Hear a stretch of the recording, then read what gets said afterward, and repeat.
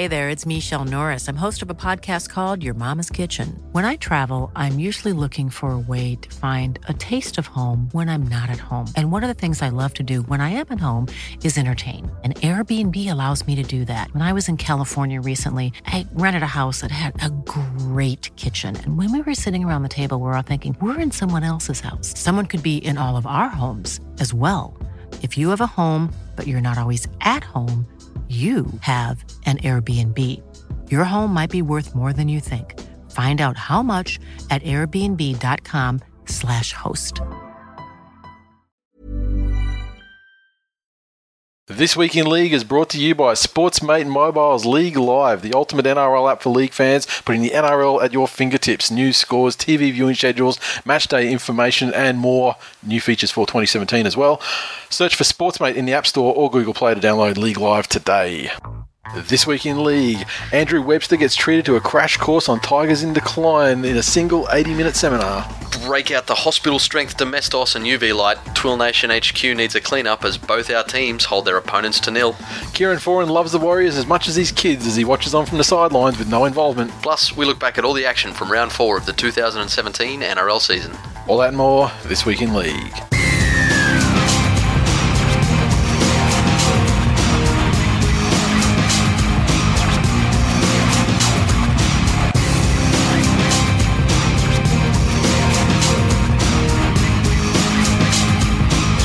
Welcome to episode 248 of This Week in League. I'm Nate. And I'm Jay. Man, 248, 250 sneaking up, and I'm like, oh yeah, probably should do something. What sort of jubilee is that?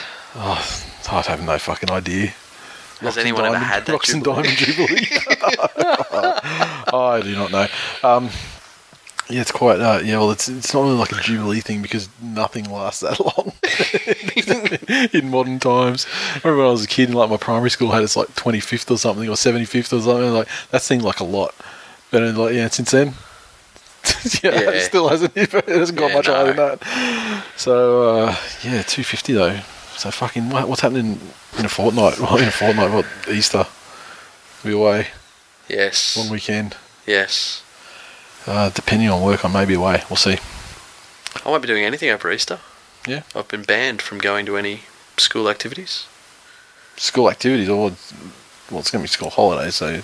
No, but school activities the eldest like this week, wouldn't they? The eldest is at a Jeebus school. Yeah, same. Yeah, my kids are at a Jeebus So- school too, but I mean they finish tomorrow. Tomorrow's their last day, so.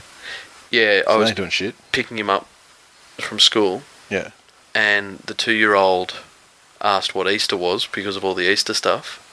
Has he come out with the Jesus? No, well, I told him that that's when we celebrate, that the baby Jeebus was nailed on a cross and laid a chocolate egg.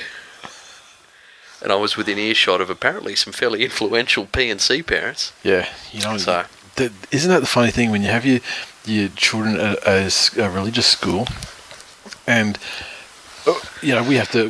I go to church once or twice a year, and those times exactly correlate with a time when one of the kids is doing a reading or something at the chapel for the school. Yeah. That's it. Like, I'll go to support them, and that's it. But when you're at those things, I'm always just sitting there, like fucking in like my Columbo mode, just looking into the souls of all the other parents, thinking, do you ride or die for this shit, or are you just here for the kid? And I'm just like seeing which ones are down and which ones.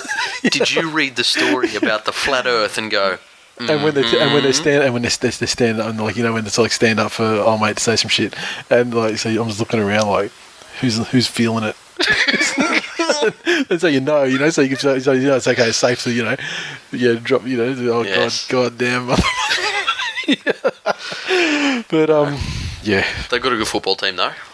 I do like trolling them though, like the kids with that shit too. Like, Killer's been home sick all week. He was in hospital on Sunday night, but he's been sick all week, and so yesterday I went to pick up the girl, and she's in prep, so they're doing like crafty Eastery activities, but then there's like an Easter bunny egg blah blah activity, Yep. and then there's like a Jesus resurrection thing, and she's like saying, she's like, oh, they call this cave the tomb and everything. I'm like, oh really? Yeah. And she's like, when God died, and Killer's like, it wasn't God, it was Jesus, something like that. And so he went to the tomb, and then he came back out. And I said, what, like a zombie? He turned into a zombie. And no, he's not a zombie. Well, you just told me he died, and then he came back. Yeah. Like, that's a zombie. It's a zombie. Like, and then they're just thinking like, fuck, he's got a fucking point. Look, I tell you what, your kids are beyond their years. Wars have been fought over the argument of whether Jesus is God and if it was actually God that died. So you may need to separate them for a little while before they start having crusades against each other. Yeah, so, may possibly be going away that weekend, but it depends because there's a lot of work shit that's like up to Good Friday, so it's just a matter of I can't go bush or anything like that. Be too far away, so may not, but hopefully do something. If not, we'll save it for the round 9 Panthers-Broncos clash. Yeah, and then there's the double header. I mean, you're going to double header. You're going to double header, aren't you? Yeah, so we're going to double header. We're definitely going to, and that's I think it's like May 14 or something like that. Yep. And we will be having a meetup probably at somewhere like the Caxton, or maybe somewhere with less fuckheads. I don't know where, somewhere maybe something more befitting us that specialises more in the craft beers and tacos. I don't know what's up there. What's up there these days? I usually just rock up to the game. Yeah. No. The Caxton, is Hotel LA still? It's still standing. Actually, it's not too bad there because it's far less people. Okay. So that might be the place actually. Yeah. They should just have a riddle on the door saying that when you have to buy a Christmas present for your father and your uncle, do you buy one gift or two gifts? Yeah. Well, we tried to set up a live show at Hotel LA. it was all fucking locked in, and it just wasn't enough interest in the Queenslanders. And then we go down to New South Wales and just Yeah. So, best supporters in the world. Best supporters in the world. New South Wales. Queen's like, oh, we fucking sell out Suncorp every time. Yeah, of course you do, but you only got to sell out 55,000 seats. And they sell out fucking ANZ down there at Homebush. Exactly. It's like fucking 80,000, 100,000. They put interest in that shit. Those people bought tickets to support fucking Robbie Farah. Yeah, and that's just a whole new level of suffrage. Yeah, so that's equivalent to about 300,000 tickets sold in terms of effort. Yep, exactly. We of course, love to welcome our new listeners to the show. Sorry if you're religious. People can believe what the fuck they want. Yeah, they can. Just don't put it on me. Okay. You can say your beliefs, but don't force them upon me. That's all. Yeah. Much like forcing everybody a belief of tigers in decline. Except it's got scientific proof behind it. Yeah, if the belief is, strong enough, then you don't need to force people. They'll see the evidence. They'll have faith. Exactly. I mean, I'm totally fine with religious people. They teach my children, and I accept that for the extra quality of education. Wow. Okay, so now we've got This Week in Theology. Public schools. Who else is going to fucking have a go? Normie H93 sent us a tweet in regards to we put a call out there for people if you're a new listener to the show or whatever, or if we don't, you haven't tweeted us before or whatever, then let us know and we'll get you some instant buddies. And Normie H93, that's Normy H93. Because you asked on the pod, started listening last year in the finals. I love it, except your rudeness towards my mighty Titans. Then he's got that hashtag, the Titans one that they're pumping out, that through and through. Yes, as a Titans member. I've got a fucking problem with that hashtag. And there's another one that's very similarly fucking attached to that one too, that also gives me the shits. Yeah. Thrun through. It sounds like Mike Tyson fucking giving a halftime pep speech or something. The other one I don't like is the Ride 'em Cowboys one, where it's like Ride M, letter M, Cowboys. It's like, is it, what's M? Why are we riding M? It's not, is it Rhythm? I mean, M is traditionally EM. And I know it doesn't look as good if you got ride, and then the 2 E's in a row. I get that. But can we please get some fucking accuracy in your hashtags? That could be Redeem 'em Cowboys. Or could we get rid of them? Send them to fucking Perth, Cowboys. Yes, so the Titans aren't the smartest people in the world. No. As evidenced by the bounty put on their brains by the NRL. Yes. Is that half the price of a regular brain? As a Titans member, I received one of their 10-year anniversary coins that came in the membership pack this year. What? They sent out a 10-year anniversary coin. Okay. So it's actually 10-year of the Titans, not a 10-year. I was going to say, why are they sending you a fucking 10-year, 10-year fucking 10 coin? years of the Titans. Okay, cool. And Right. to be honest, I would have preferred a fucking token for Time Zone in Surfers Paradise. Is it the same size though? I think I'm going to feed it through and see if it works. Just feed it through machines until you find something with actual value you can transfer. So, it to. Titans listeners, Titans fans, OG Titans fans, get on and support your new through and through brother.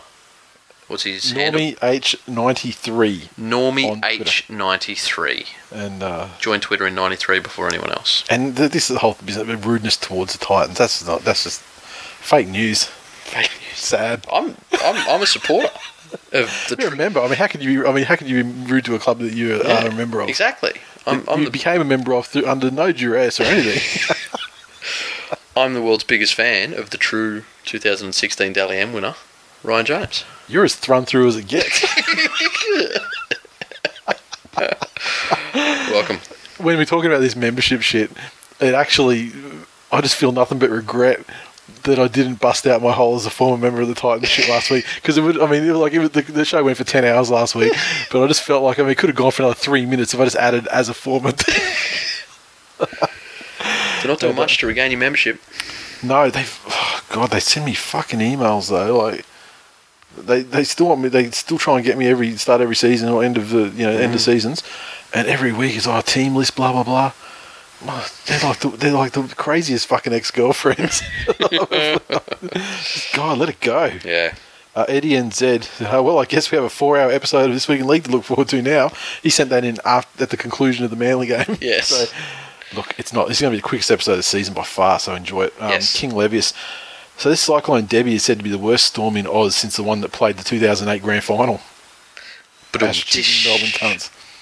That side they were minor premiers. I mean, that's not a bad side. That is came across the perfect perfect football side, the greatest club side in the history of the game. Tell you what though, poor North Queensland though, and I hate the thoughts and prayers thing, but I will say that I hope that none of the listeners of this show have their house fucking blown down by even the McCoy and Bowen and the areas where it was seen to be aiming for. Where it's sort of dying down a bit now as we record this, isn't it? Yeah, I think it's now. It's been downgraded to A category. It is an angry X. It is an X tropical cyclone. Yeah. Debbie. Okay, cool. Because they realise that fucking Northern Queensland though, like fucking Manly blow through there and fucking destroy them weekend after cyclone. What's going on next week? Yes. Well, this weekend. Nice. I'll check the games. But yeah, I hope your house didn't get fucked up. That's it. Or your car. Yeah. Or anything you liked. Like if you've got like a favourite fucking fruit tree at the front.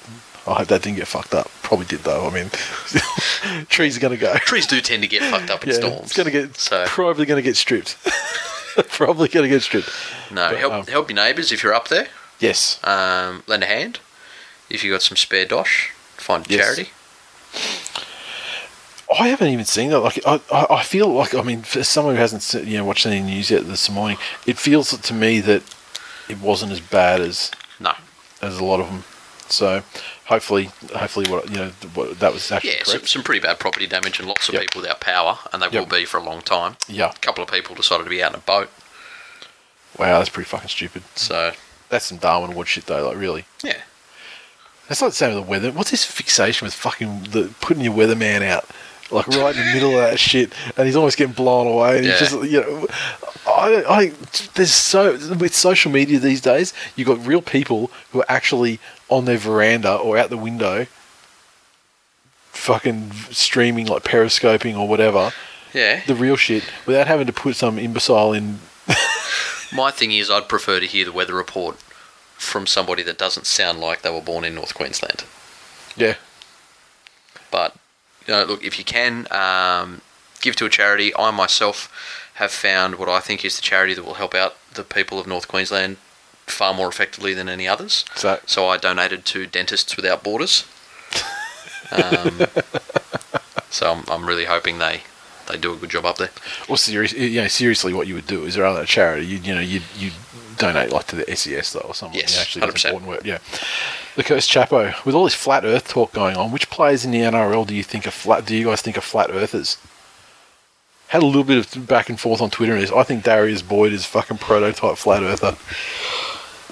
Yeah, look, I'm not going to go flat earther, but in terms of somebody who is prepared to believe something that flies in the face of all scientific evidence, Chapo, I think your fullback's a prime fucking candidate for that.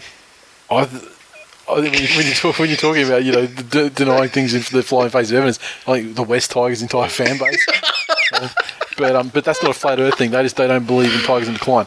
Well, that is flat. They believe that they're on a flat trajectory. Well, look, you fucking got me there. They're flat tigers. But there's yeah, and I'm just looking at the guys and go, oh, it's a real Cletus looking fucking dude. Like McInnes, he's a real Cletus looking character. I don't know if he believes in flat earth, but I do know that he's got a mean fucking moonshine brewing in the backyard. I'll tell you, my 10-year-old was watching the Broncos game with me. Yep. And I don't spew any sort of hate at him about football. Okay. Because he's playing, and we're trying to, teach him that you never yell at the ref, you never complain that the other team's dirty, you just focus on your game and your team. Gee, you could rein some people in on Twitter with that philosophy. You could, myself included. Do as I say, not as I do. Yeah. But Darius came up on the screen. Yep. And he looked at him and he said, "You know what? That face just makes me hate that guy." Thank you. And, he's a child, so... Child with no filter, apparently, but...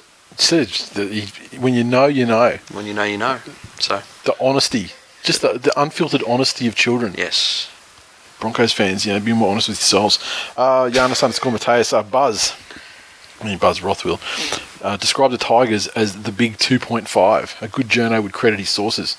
To which I reply... If he would listen to this show, we would have heard from lawyers a long fucking time ago. A long time ago.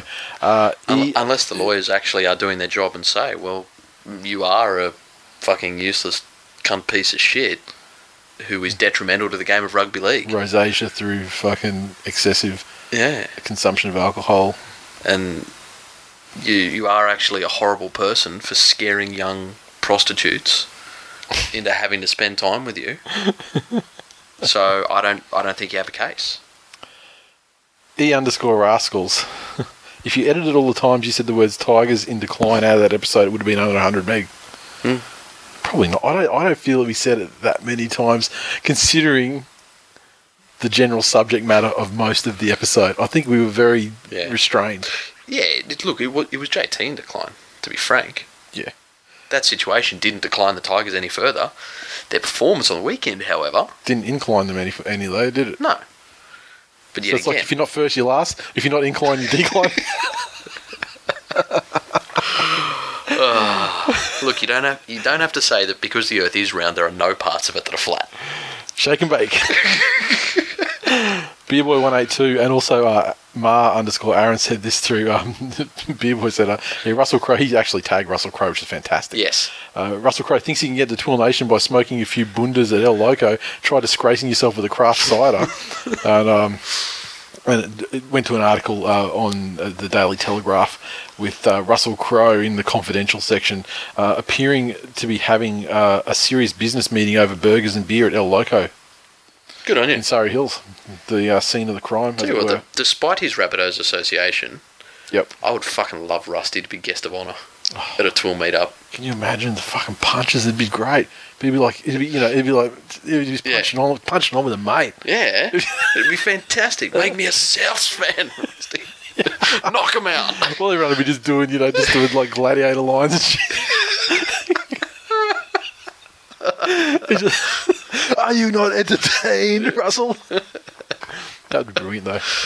Because I do feel, despite his objectionable allegiances as far as NRL teams are concerned, and where he funnels what wouldn't be an insubstantial amount of cash, I think he'd be a solid bloke on the piss. I reckon it'd be fantastic. Look, he loves the game of rugby league. Yeah, I can't tell the stories on the air, but I fucking like. A guy who used to be a client of mine he still is best friends with Danielle Spencer. Yep. And so he was pretty much with them on their first date. And let's just say, Russell with the phone throwing thing. Yeah.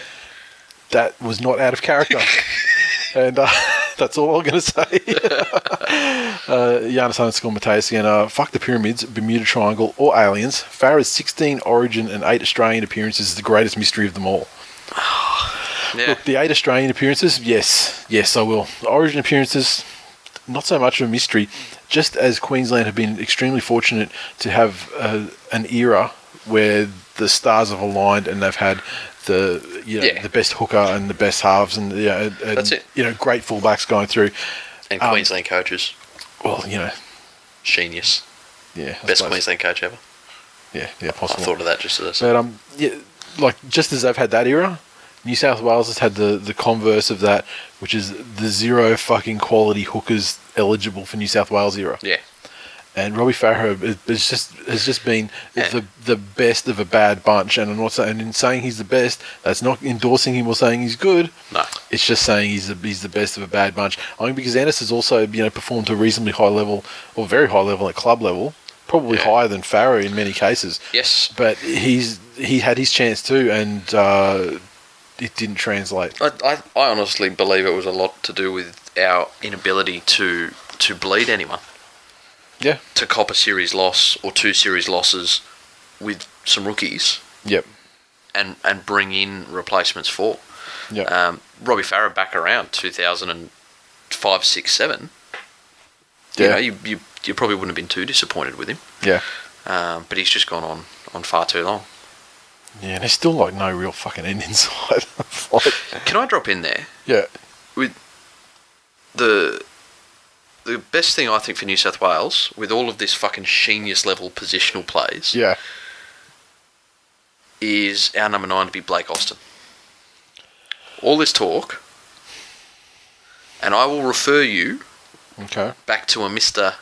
A. Johns, who also played number 9 for New South Wales. I know it was a different era. I feel like those days was, I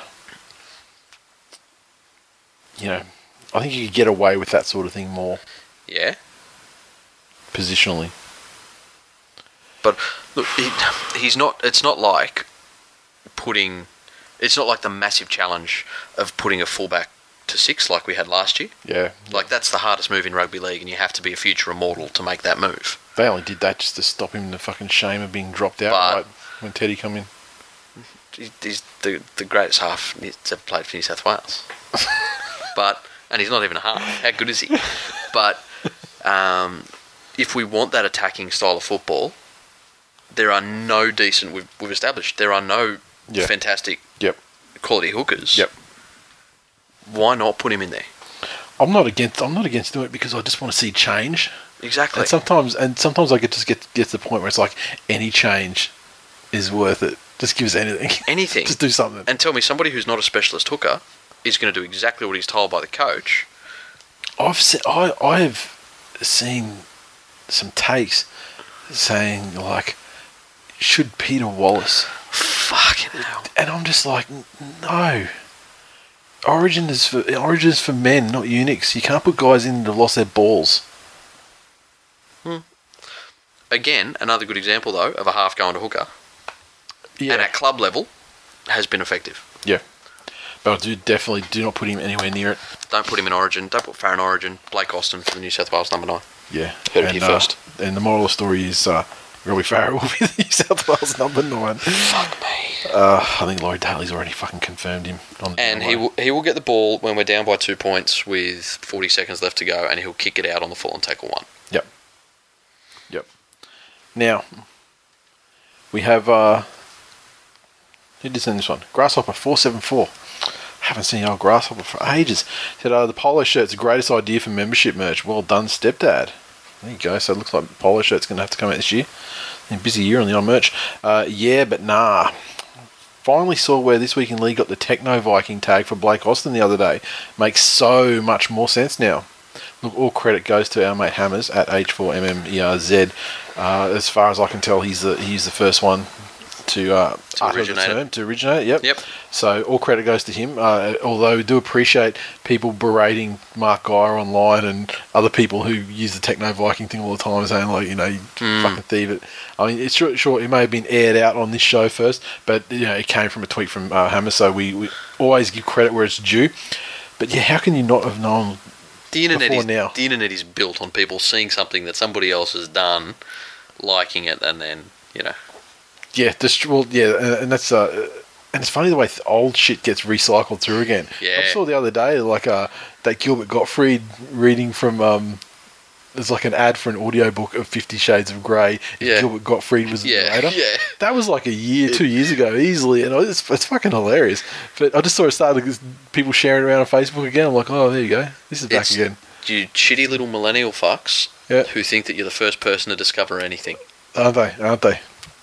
They wouldn't know a blue waffle if it fucking. Well, if they haven't heard it in the last week, because that's how far their goldfish memories go back, they think that they must be the first person in the world to see it. Yeah. So, the biggest tiger said the new worst thing about Channel 9's coverage of the NRL, their plugs for hobbies such as soccer games. Didn't see it. More intel? Probably saw it, didn't hear it, because 9 times out of 10 I have the volume like way down low, watching on the app for games and stuff. Yeah. Because the games coincide with kids' bedtimes and stuff like that. So I'll be put in bed and read the story and everything, and then I'll just watch the game quietly or silently, while they doze off, that sort of thing. So, which is great because you get spared from the bullshit commentary.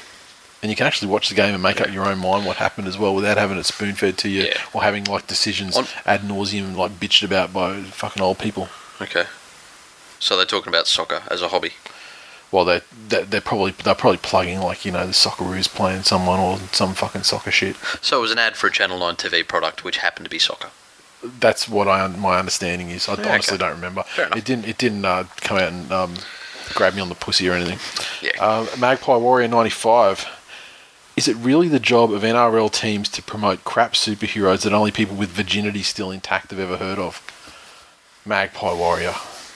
Honestly, sir, I think we're past aren't we past the days where comic books and things like that were...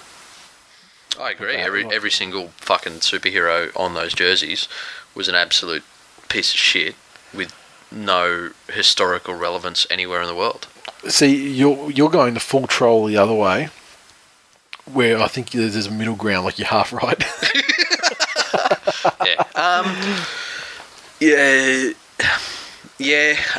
Look, I think those jerseys. If you're a team, if you support a team that gets the jerseys, I think they're a great thing. I think the jerseys all look pretty good this year, but what necessarily makes like a great looking replica of the superhero's outfit, that's one thing, but then whether it makes a good football jersey and it just looks good, that's another thing entirely as well. And not to mention that a lot of the superheroes, because the movies tend to skew towards a more realistic, I know it's fucking cunts flying and shit, but like they skew to a more realistic sort of look. Costume and thing. Like you don't see Wolverine in like the bright yellow and blue, that sort of suit. You know what I mean?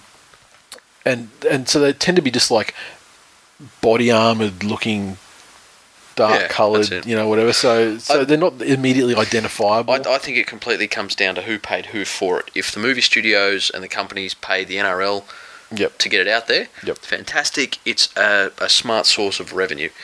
If the NRL have gone and paid for licensing for it to help sell more jerseys, I think that's retarded. I can't imagine it would be, because I think it does work more the other way. I mean, for example, this time we had Iron Fist jerseys, obviously to coincide with the Netflix series coming out, and then obviously the staples like your Spider-Mans and Caps and Iron Mans and stuff like that. But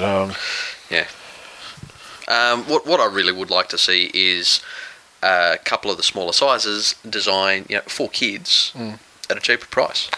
If you really want to do that whole superhero thing to get the kids involved. We have 2 of those superhero jerseys in this house. One of them is the Manly Wolverine one, which is the first one, and I got that for $30 on fangear.com, probably the February after the season where it happened. Yeah. So it was on, chuck out. And then I got the Daredevil one for myself. It was given to me as a gift, so that was probably, unfortunately for the giver as a gift, it was probably paid over. Yeah. as they are, because they're fucking, like, don't want to get in this jersey thing again, but fuck me, they're expensive. Yep. The segment formerly known as This Week in Luke Dawn. The boys are back again.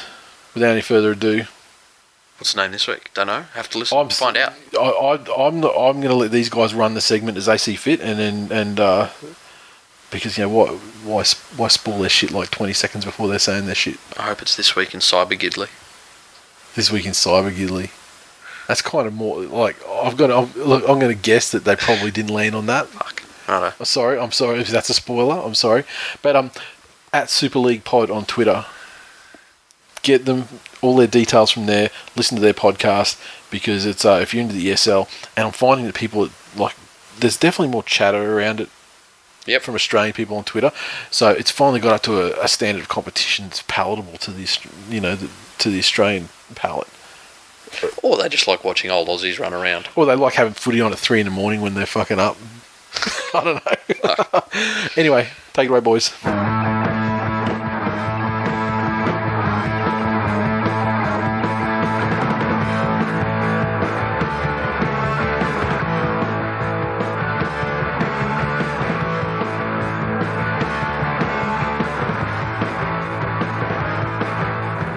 Thanks, gents. Tom and Mark from Super League Pod here once again to run you through round 6 of Super League this week in Tigers on the Rise.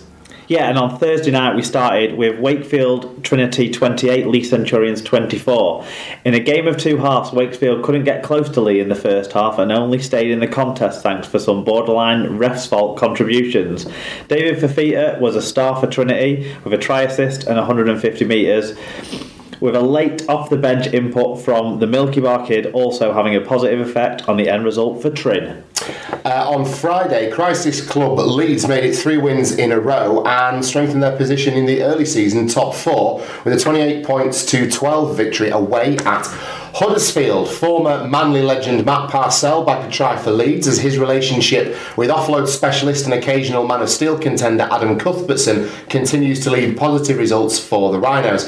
The less said about the better for this in terms of the Giants' performance, who continue to benefit from Rick Stone's solid background in lower echelon coaching. At the same time, on Friday night, it finished St Helens 31, Warrington 6 in the Big Derby. Swap deal man Zeb Tyre is now starting to have a positive impact on the Saints side, joining forces with Theo Farge, Mark Percival and Adam Swift on an increasingly potent left edge attack. Returning hometown boy Matty Smith was also influential in a comfortable St Helens win. Warrington, like every other week, were shit.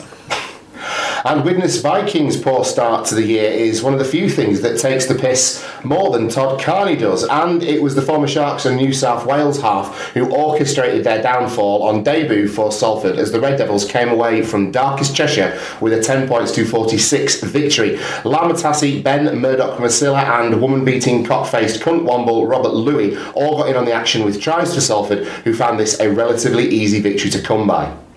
At the same time, the final game on Friday was being played between Wigan and Hull FC. It finished 22 points to 20 in favour of the visiting Black and Whites.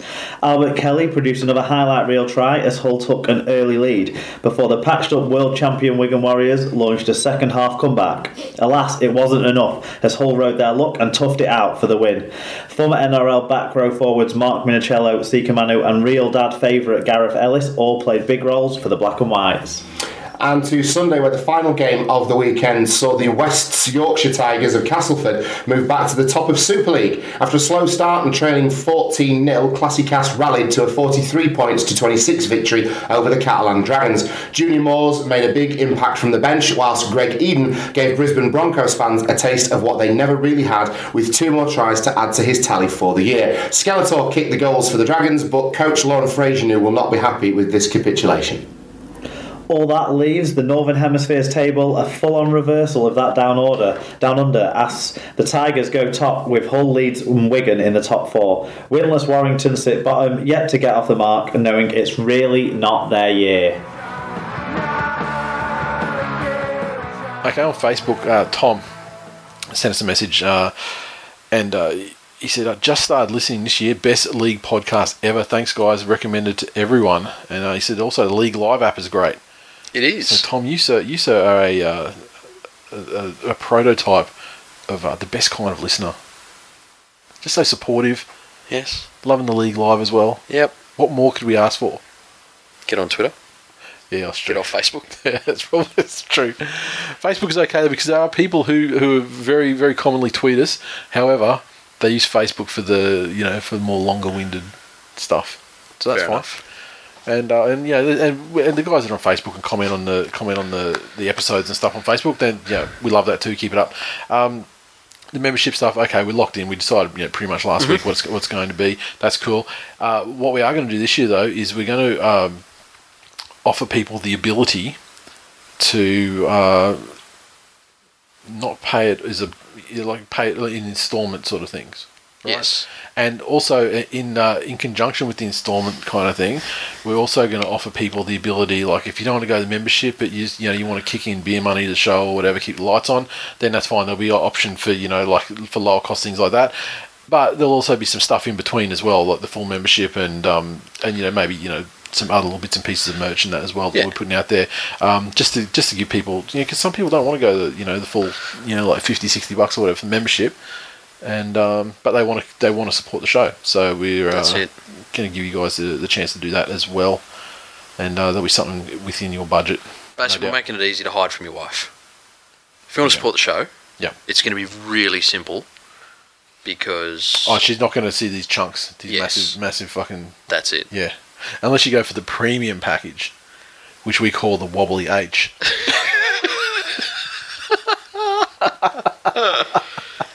And DM for further details. Yeah.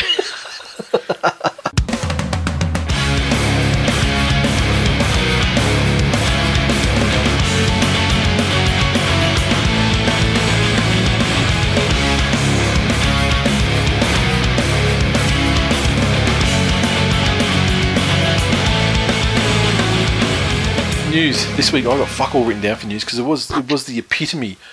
You'd almost swear that like there was a grand final on this weekend or Origin or something. That such was the general lack of news. It was such a big Tiger centric week last week that it was wonderful. Yeah. But the Dogs didn't come to the party this week and fire Desi soon enough. I was really hoping that he'd get the sack. We were by last night. We were messaging each other back and forth last night. Come on, so I was going to have him real quick. I mean, it looked like it was going to reach fever pitch at the time there, and then there was all this extra intrigue as well. Like after the game against Manly, it's like, oh, Desi's getting sacked, and then it's like Cleary's pretty much agreed in principle to start at the Tigers, and it's like, oh no, fucking last minute heel turn. They're going to sack Des and Cleary's going to backflip and he's going to go to the Dogs. Like, oh. I just put out the biggest news thing. Yeah. This week, I think. Yeah. Is how fucking useless the actual mainstream NRL news media is. Oh, but that's not news. But this was in a news vacuum. Yep. It was perfectly pictured. If you read 4 different articles, you could get 4 different guaranteed outcomes. Yeah. To Desi, Cleary, the Tigers. Yep. And these are well-respected expert journalists. It's like Slow News Week. It's just all opinion pieces. Yeah. Essentially. But they were being given as, look, we can't tell you it's definitely happening, but we've had it on good authority. Yeah. Like, are you fucking kidding me? Yeah. So for me, like clearly, like you can't take a single result for the Dogs. I mean, like they had a bad day at the office. They came up against a team of destiny. What you're going to do? Yep. But over his tenure, this is a team that had terrible seasons. Yep. In the lead up, he comes on board, and they go grand final in their first year. Yep. Finals every other year. Yep. Grand final a couple of years ago as well. So it's like 5 seasons for 5 finals, 2 grand finals, and I feel like one of those grand finals, obviously they came against the narrative team. What the fuck are you going to do? Yeah. When they're ringing that bell before the fucking game, I mean, just ridiculous. Yeah. Like, fuck that shit. But yeah, they weren't great against the Storm in the first one. It seems like they're like injuries and like limping, like momentum wise and everything. You know, they're good enough to get through the finals games, but they're just not. They're kind of done. They've played their grand final before the big day. Yep. And so I understand that can be frustrating, and I understand that there is a bad feeling about it, about the club. But I just wonder how much of that is strictly because of the coaching of Des Hasler, and how much isn't just because of that frenzy, that feeding frenzy, like the fans like fucking sack, you know. Yeah. Sack him, and then like there's a board shit, and you know, people are agitating with their agendas from inside the. Yeah. I just think that if you're a Newcastle fan, or fucking I don't know, Parramatta fan, Dragons fan, until you've put up with a fucking Matt Elliott dynasty, don't talk about sacking your fucking coach. I think a lot of supporters from a lot of teams not called the Bulldogs would be delighted. With 5 years of finals and 2 grand finals. The simple fact is, only one team can win the grand final every year. Mm-hmm. So there needs to be a way for the other 15 clubs to measure and gauge success. Yep. You know, and I agree with you completely that over his tenure, the results of Des with the stock that he's had, yep, is that we've got no idea how much choice he has in selections, etc. I do see it a little bit weird. I feel that he's. I mean, if it's anything like Manly, he's fairly power tripping. Like he does exert a fair bit of control. So I think there is certainly stuff to blame in terms of signings, football department. You know, I think there is, but you know, whether it's like sackable stuff, that's a question. I don't think it's sackable stuff either. But the thing that I would be interested to find out is, with Des Hasler at the moment, is he the sort of person, the sort of leader that will go in there and say, rightio, so this is the way I do things, and this is the way I think that success will happen, and try and fit what he has into that mould? Yep. Or is he the reverse that can go in and say, this is what I have, and I will need to figure out a way to use it to its best potential? Yep. I kind of get the feeling he's the former. Yeah. He's been trying to jam the same halves, you know, the same play style into that team for a long time. I also feel like players just haven't delivered what they promised in their first season or whatever, or earlier in their... Like, I think Mbai promised a lot more in terms of creativity and stuff than what he's given in the last 2 seasons. That's it. Or this season and last season. I just feel like he burst on the scene. He was exciting. He was Queensland's next big hope. Yeah, and then you've got Reynolds, who was a solid player and played with a lot of intent. Well, he was going to was a steady sort of. If you run the parallel, Mbai was the DCE, the young, the young, technically good, exciting, creative, and Reynolds was the gutsy, hard-headed Kieran Foran who would give you everything he had on the field and tackle blokes 3 times his size. Yep. You know, so maybe it is just a case of him needing an outside ear. They're saying he's like the Bilo Manly. He's like the Aldi. He's trying to do the Aldi Manly. Nice. Yeah, look, so it feels like there's just too much smoke out there for him to be around a lot longer. But they could turn around and start fucking teams up too. Like, the head of the board came out and said, we're not going to sack Des mid-season. Yeah. So we've basically had a quoted assurance that they're not going to sack him mid-season. Which usually means that he'll be sacked before mid-season. Like, he could get sacked next week. Yeah, so, we're going to do it at quarter season. Because that's pretty much, that sounds to me like he's got a 2017 backing of the board. Yeah. And when you get that means as much as a contract. So look, I don't think that Des is worth sacking. However, like you say, I don't think that it's 100% rosy and everyone should back off him. I think there's definitely some things that need to be assessed. Yep. And Des doesn't sound like the sort of bloke that takes criticism exceptionally well. No, that's right. It does seem to be like it's like his way out of the highway. So, if you check out Triple M too, they had like Menzies on the coverage on the weekend, and they're telling Desi's story. fucking great. It's a great story. I'd heard the start of the story many times, but then he added it this time. I heard he added a postscript to it as well. That just finishes it, just wraps it up in a nice circular way, and so yeah, it's good. Brings it full circle. The other thing quickly I just want to talk about was this DCE slap thing from Clemmer. Now, I think he should have got 10 in the bin. I mean, it's so funny that they differentiate a slap or like an open hand strike, let's say, to a punch. It just shows a complete ignorance of body mechanics and impact. I mean, you take it back to like a fighting standpoint and like mixed martial arts, and like back in the day, like Buzz Rutten, legendary fighter, I think he's a UFC Hall of Famer actually as well, but he was fighting in Pancrase in Japan, and one of the rules was there that you can't punch with a closed fist. And not only that, part of the reason was because bare fist is really easy to break your fucking hand punching someone in the head. And so he was like, fine. And so he pioneered these open hand fucking strikes with like the palm, the meaty part of the heel of your hand. Yep. And he could hit people with far more force than he could punch because there was no fear of breaking his hand. And he was fucking knocking people out with like... So the difference between like an open hand and a closed fist is in the right hands is negligible. I mean, you can...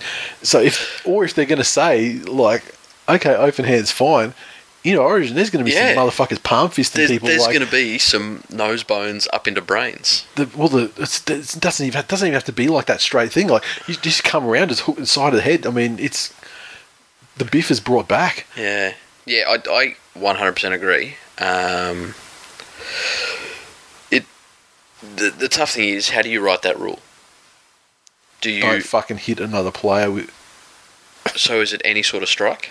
Well, you do it in the context of like incidental stuff could happen in tackles and things like that, and that's part of which they normally try and get anyway. They're trying to rub out elbows in the head and forearms to the face. But I mean, if you go up to a guy and pretty much square up to him and then fucking fire, then that should be... If you're going to rub it out, then that's it. Yep, rub it out. But then you look at the natural progression. They said, radio, so no more punching, like jersey grabbing and everything like that. You know, now they've got that thing of, if I grab your jersey and we're shaking back, I can just sort of try and push with your jersey really fast. Yeah, and my hand might. Yeah, and if my hand, if the jersey stretches enough that my hand can make contact with your chin, then that's what's going to happen. That's it.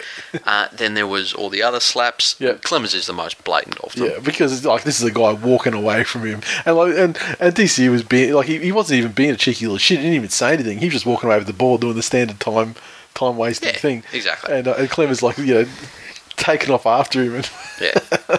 I really think that Clemmer should have been at least cited for that. The tough thing is, you're going to get it, your player knocks on, they're down on the ground. How many opposition players come up to him? Yeah. You ever been belted on the back with an open hand? Yeah. At the top of the shoulders? Yeah.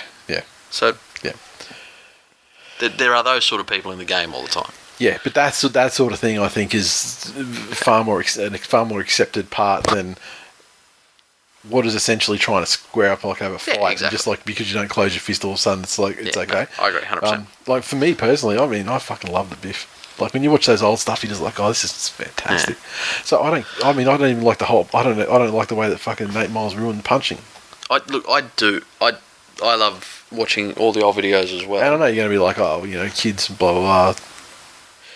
That's the thing. I've seen some shit in junior footy that makes my skin crawl. Yeah. That worries me. Yeah.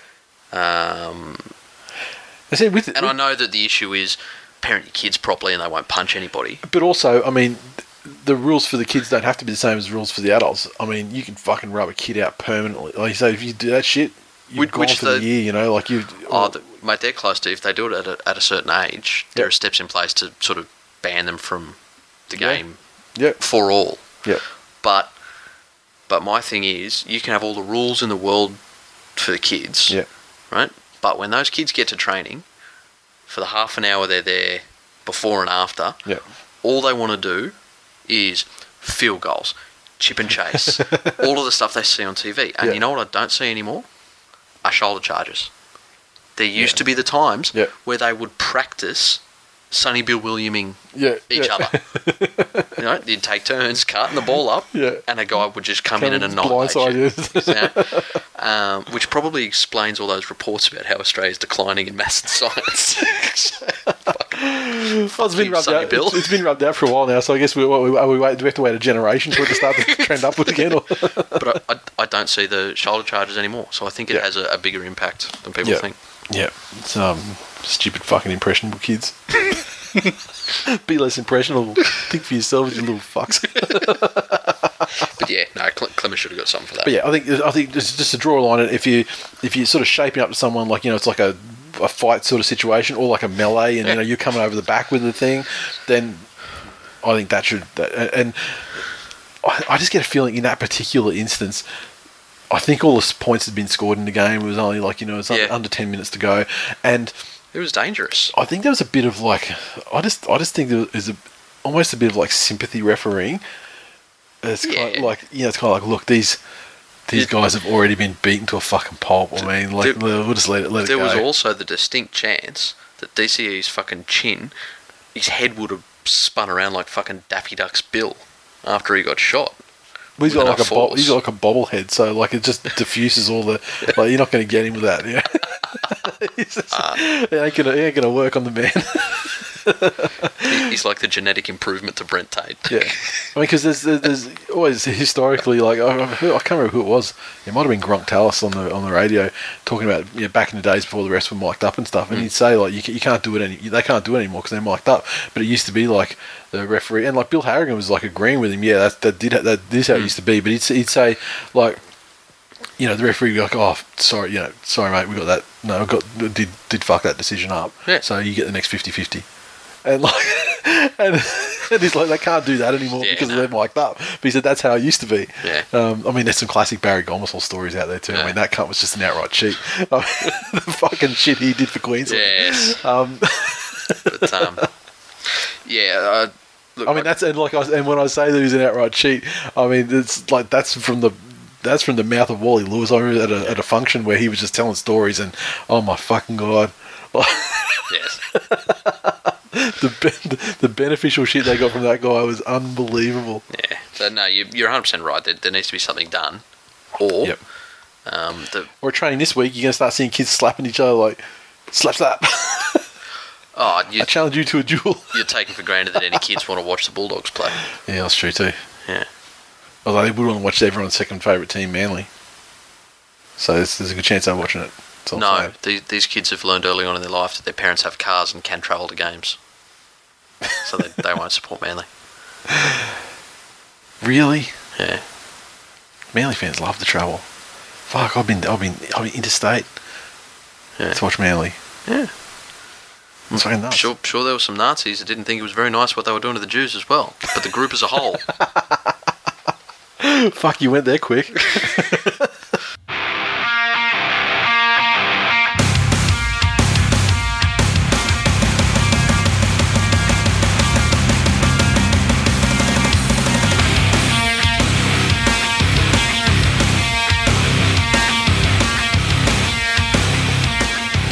This Week in League is brought to you by Sportsmate Mobile's League Live, the ultimate NRL app, putting the NRL at your fingertips. News, scores, TV viewing schedules, match day information, and podcasts.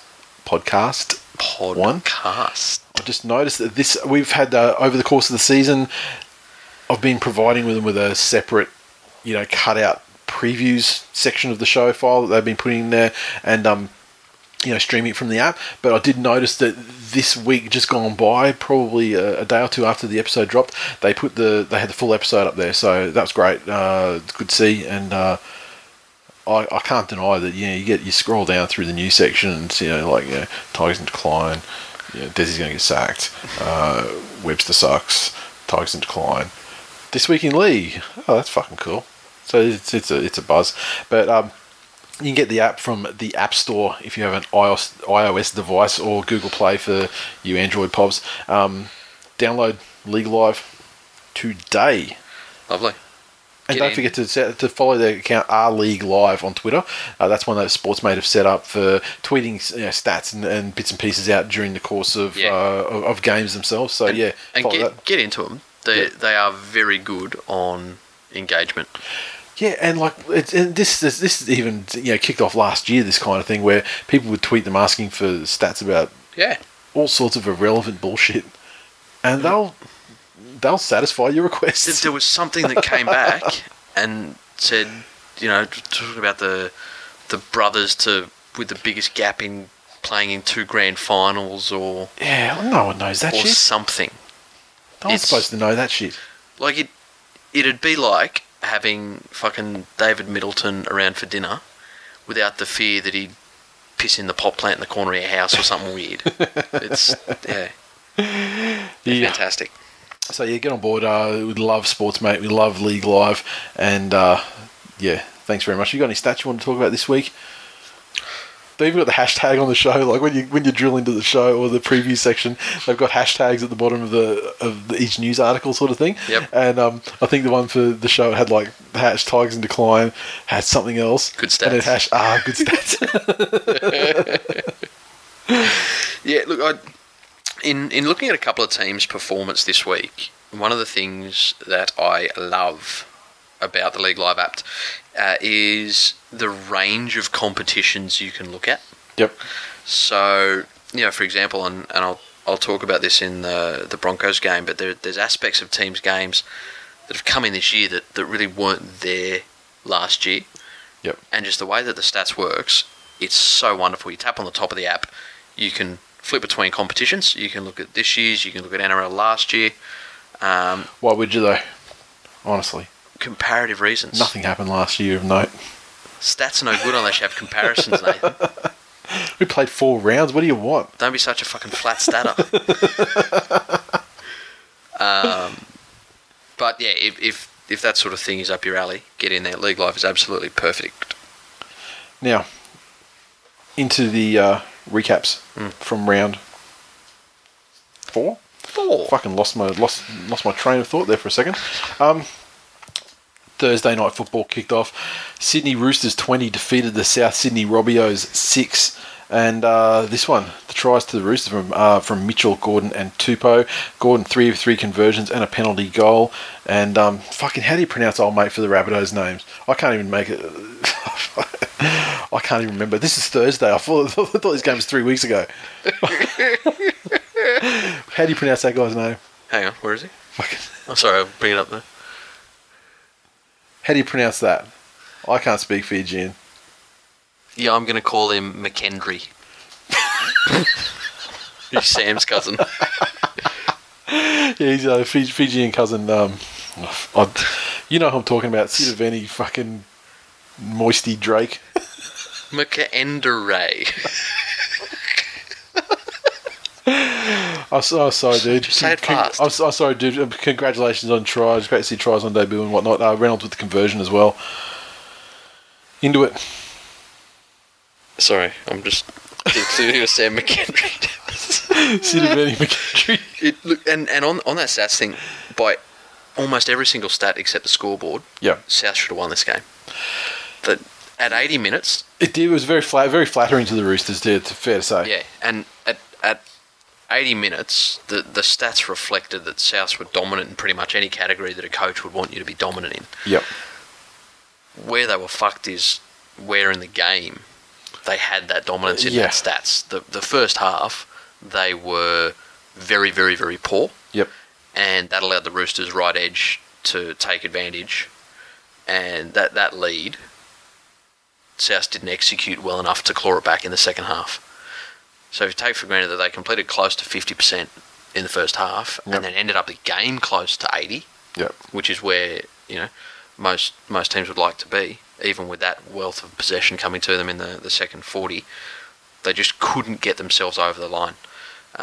Reynolds again did his best to keep them in the contest on the park, not necessarily on the scoreboard. Yep. But execution is what's really letting down the Rabbits at the moment. That and their forward pack still just being fucking marshmallows. Yeah. Sam Burgess needs to learn to stop tackling with his face so he can actually play 80 minutes, okay, or however long he plays, lazy fucking British cunt. But the Reynolds can't keep keeping them in games with no results. Yeah. You know, eventually he's going to need to have his forwards do something so he can put his energy into scoring points instead of getting them out of their own end all the time. For the Roosters, they continue to roll on. They're playing some very, very good football at the moment. I like this week that Pearce stopped trying to be a fucking cheap copy of what everyone else was doing that worked. Yep. And play his own game. The Roosters are going to be more effective if he's doing his thing and he lets Keary do his thing. I've seen a little bit of hate out there for Keary. Why? Look, he's getting a lot of Dally M points. Yeah. And he's not perfect. No. He makes some bad choices in games. There are times where he takes a wrong option or he executes poorly. But he's going to be that sort of play for them, I think. And if you look at, you know, he's giving line break assists and try assists and the speed he's got, especially with that right edge outside him of Mitchell and Tupous, he's putting defences in two minds almost off the bat. Yep.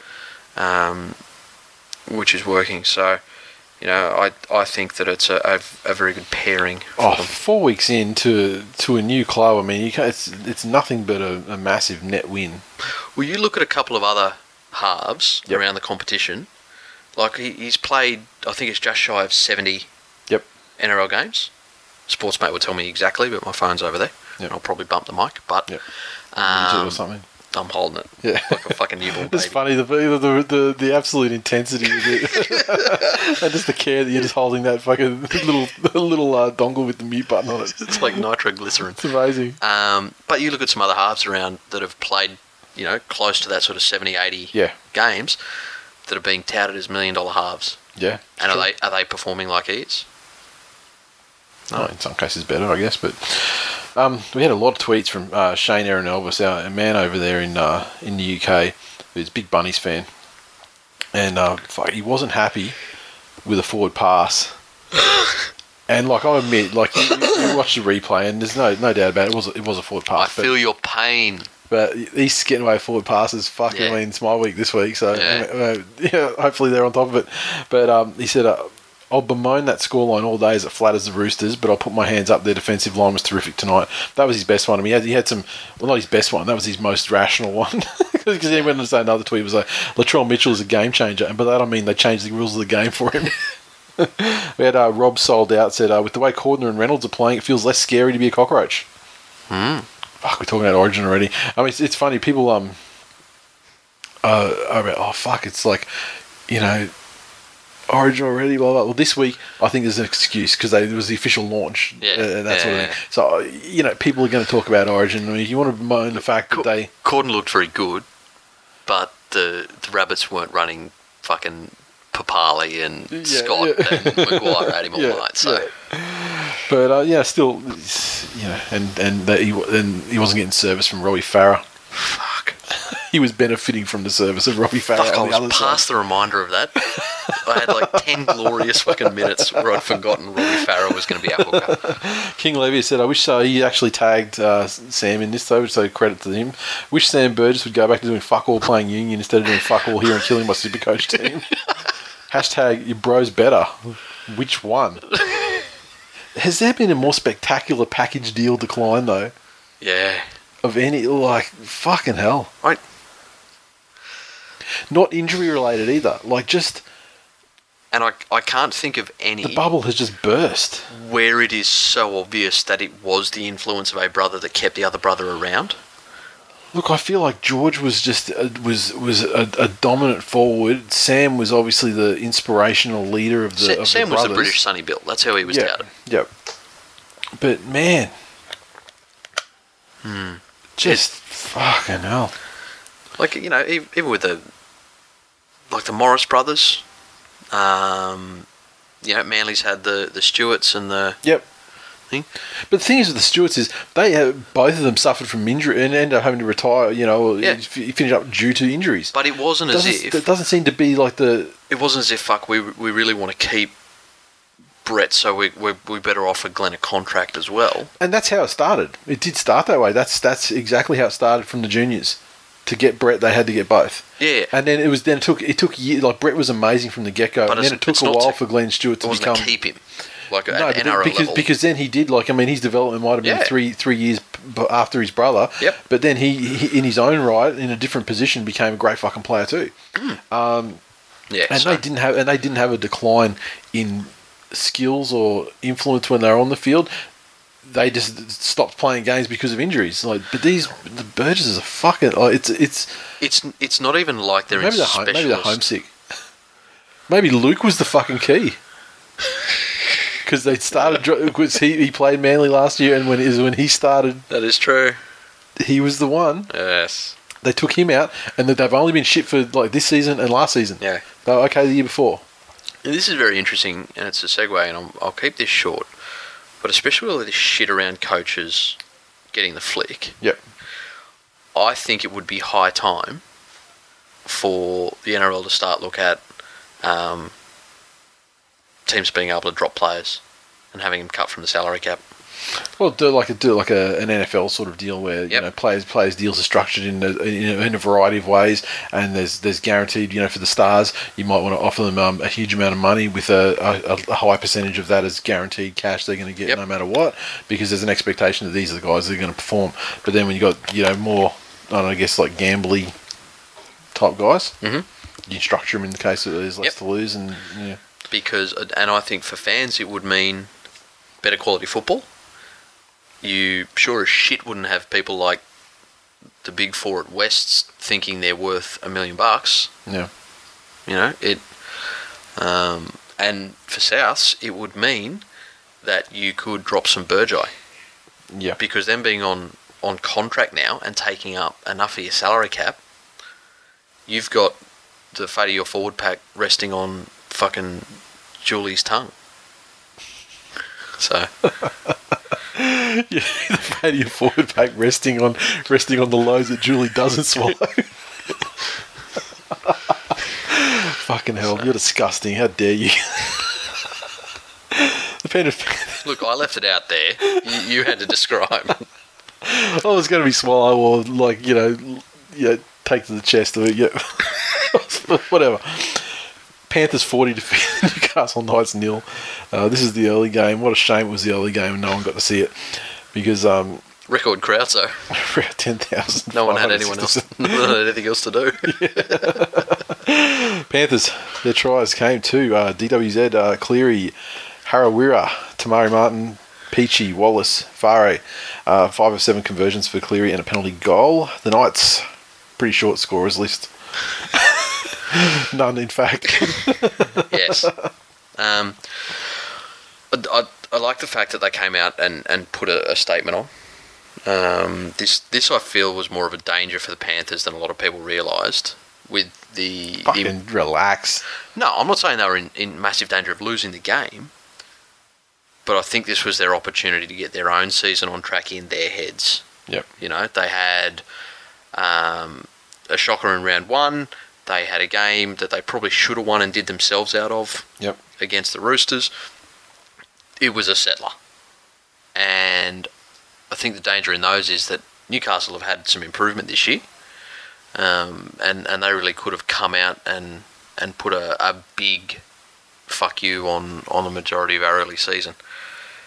The fact is that you just cannot give the likes of Moylan and Martin and Peachy any sort of space at all. Yep. The Panthers are a team that if you give them space, they're creative enough and elusive enough that they'll hurt you. What I hope they take out of it is that when you can't play Newcastle or Wests every week. Yep.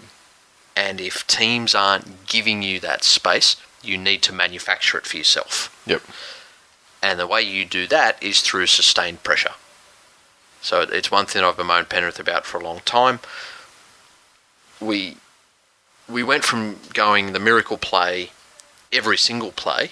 Yep. You know, round 1 from our own 10, we were trying to score tries. Yep. But I'd really like to see them move through and say, well, okay, great, we have these wonderful set plays and shifts out to the right where Moylan and Martin get involved, and they're fantastic. However, teams are now preparing for that and stacking that side.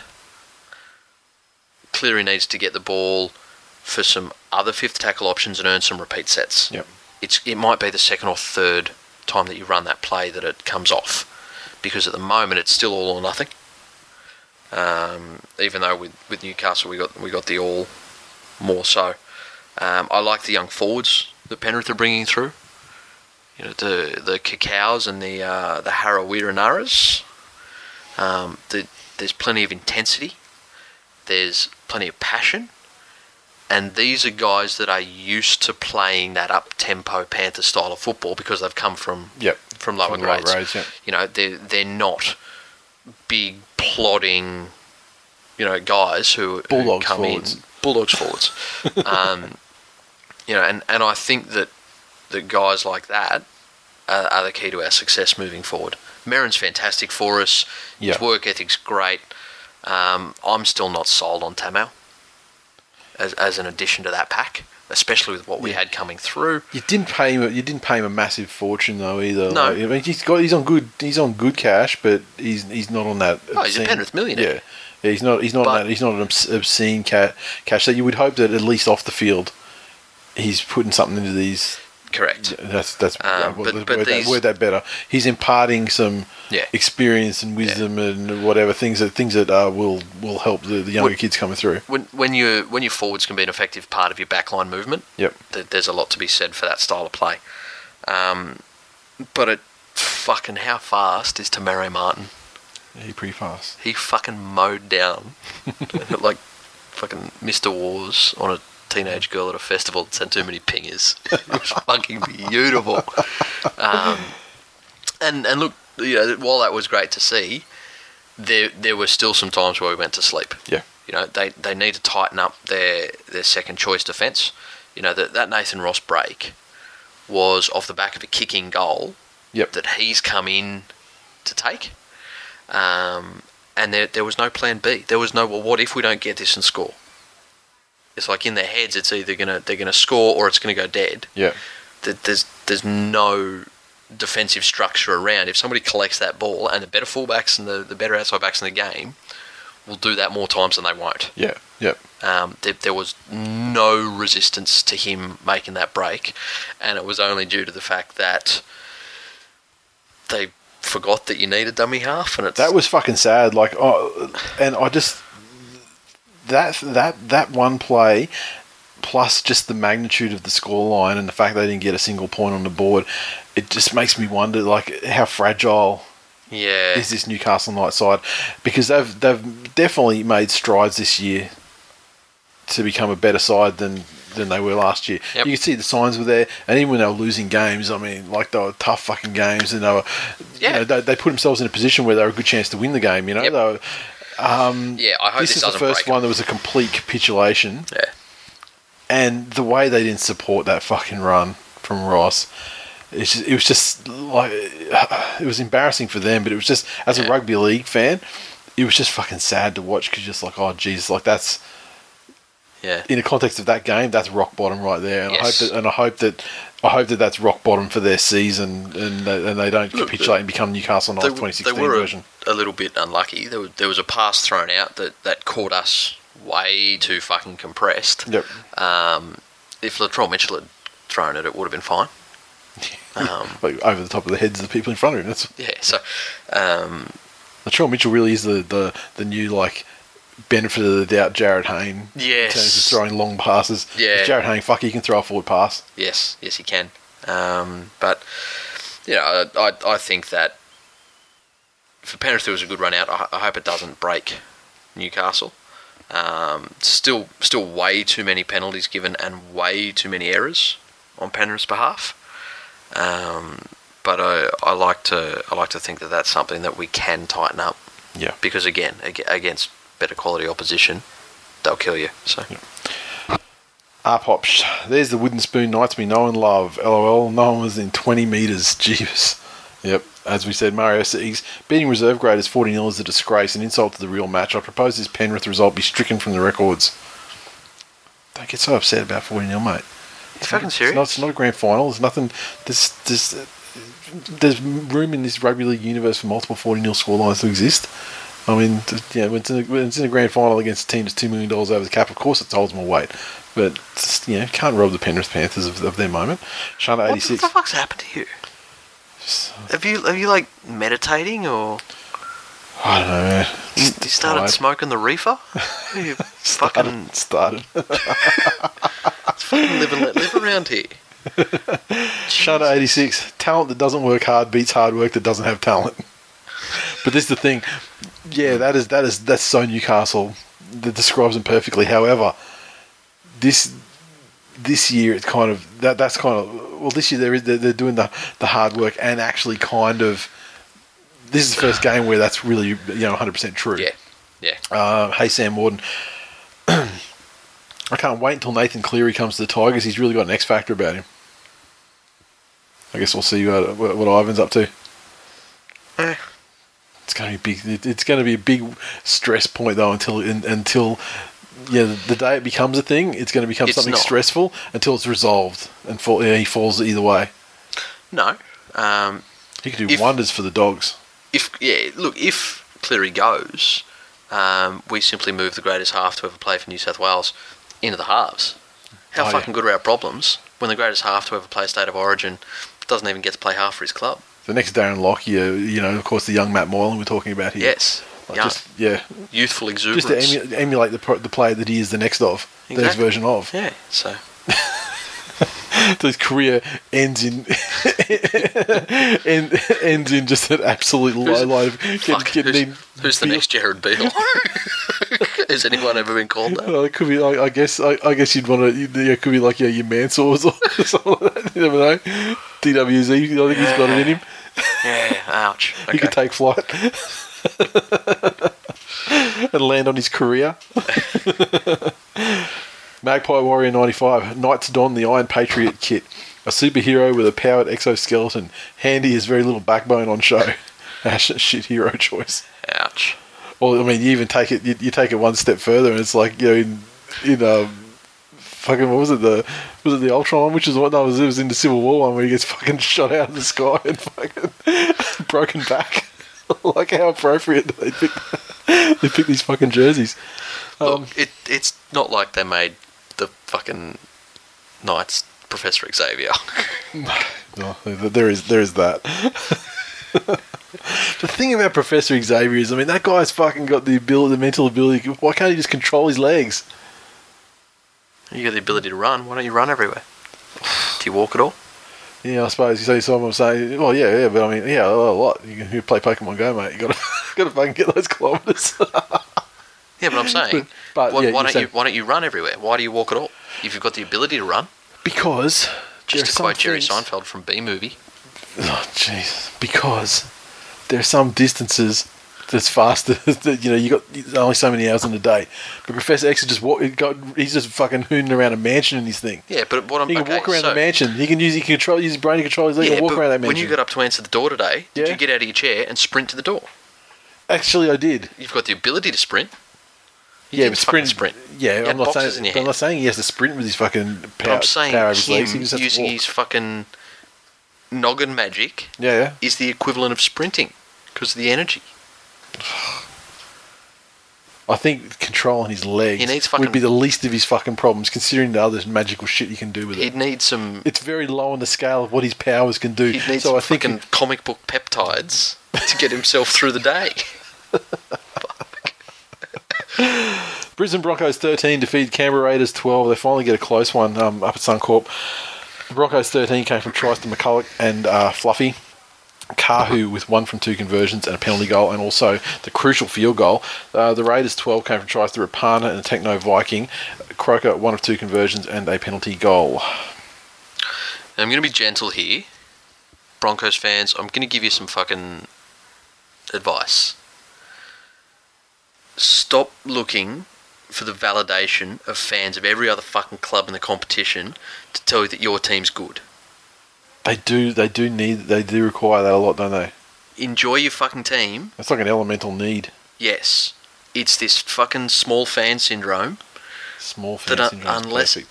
everybody comes out and says how good your team is, and that they've been wrong all along, and the Broncos are the fucking greatest thing in the future of rugby league, and the only reason rugby league, they're the pride of the league. Yeah.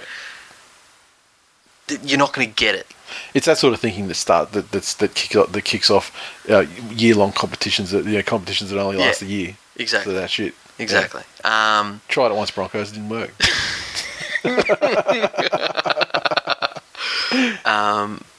This game, the Broncos did enough, and they're always going to have. They're almost like Melbourne in that fact that they're going to have a baseline in their forward packs. Yep.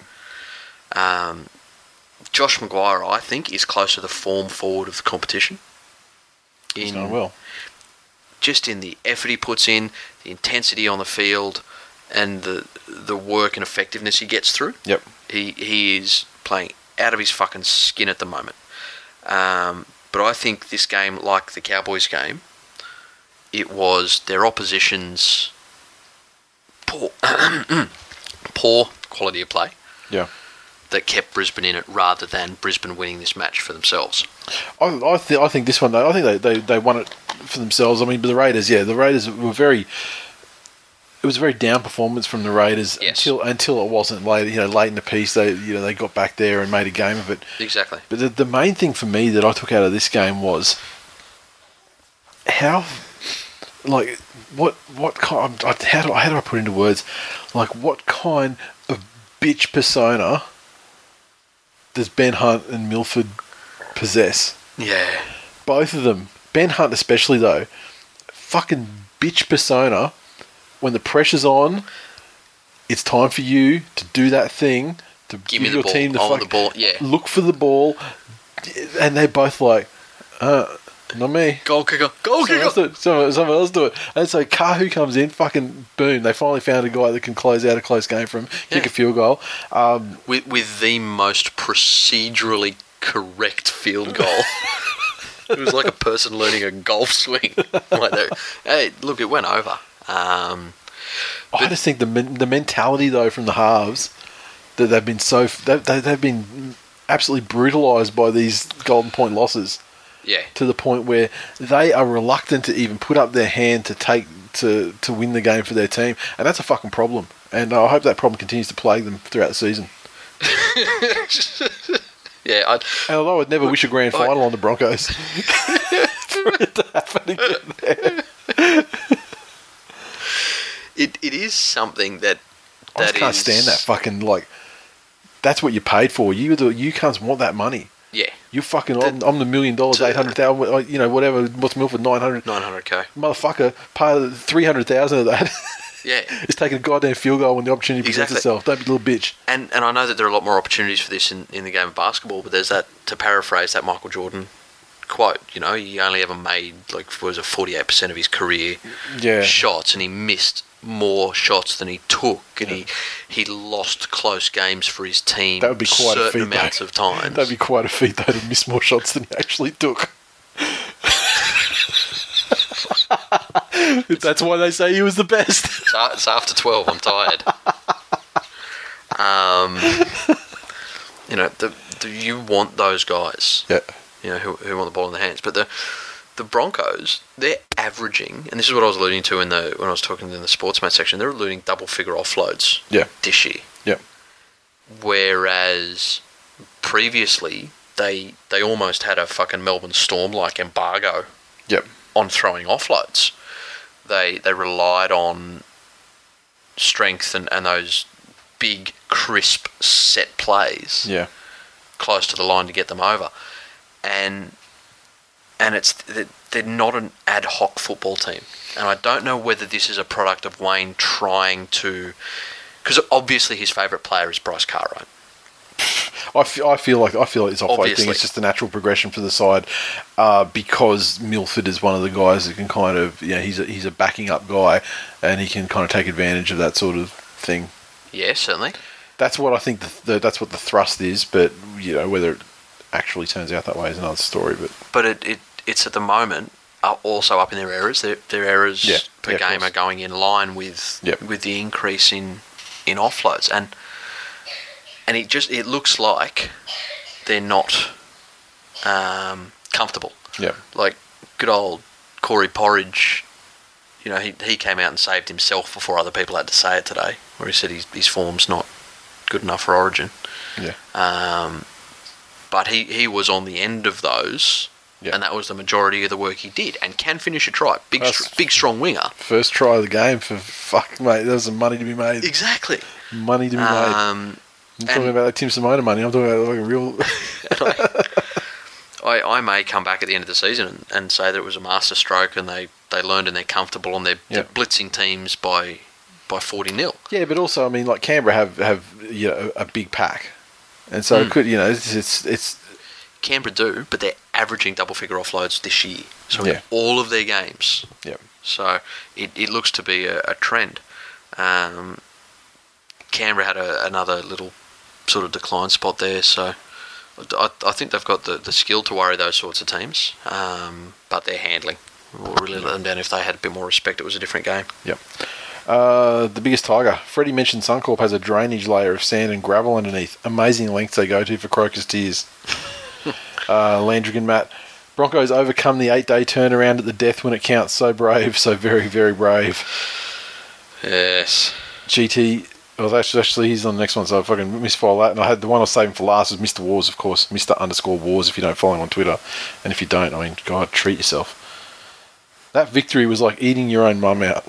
Like, you're happy you got some, but it was dirty as fucking hard to finish with your eyes open. That is like...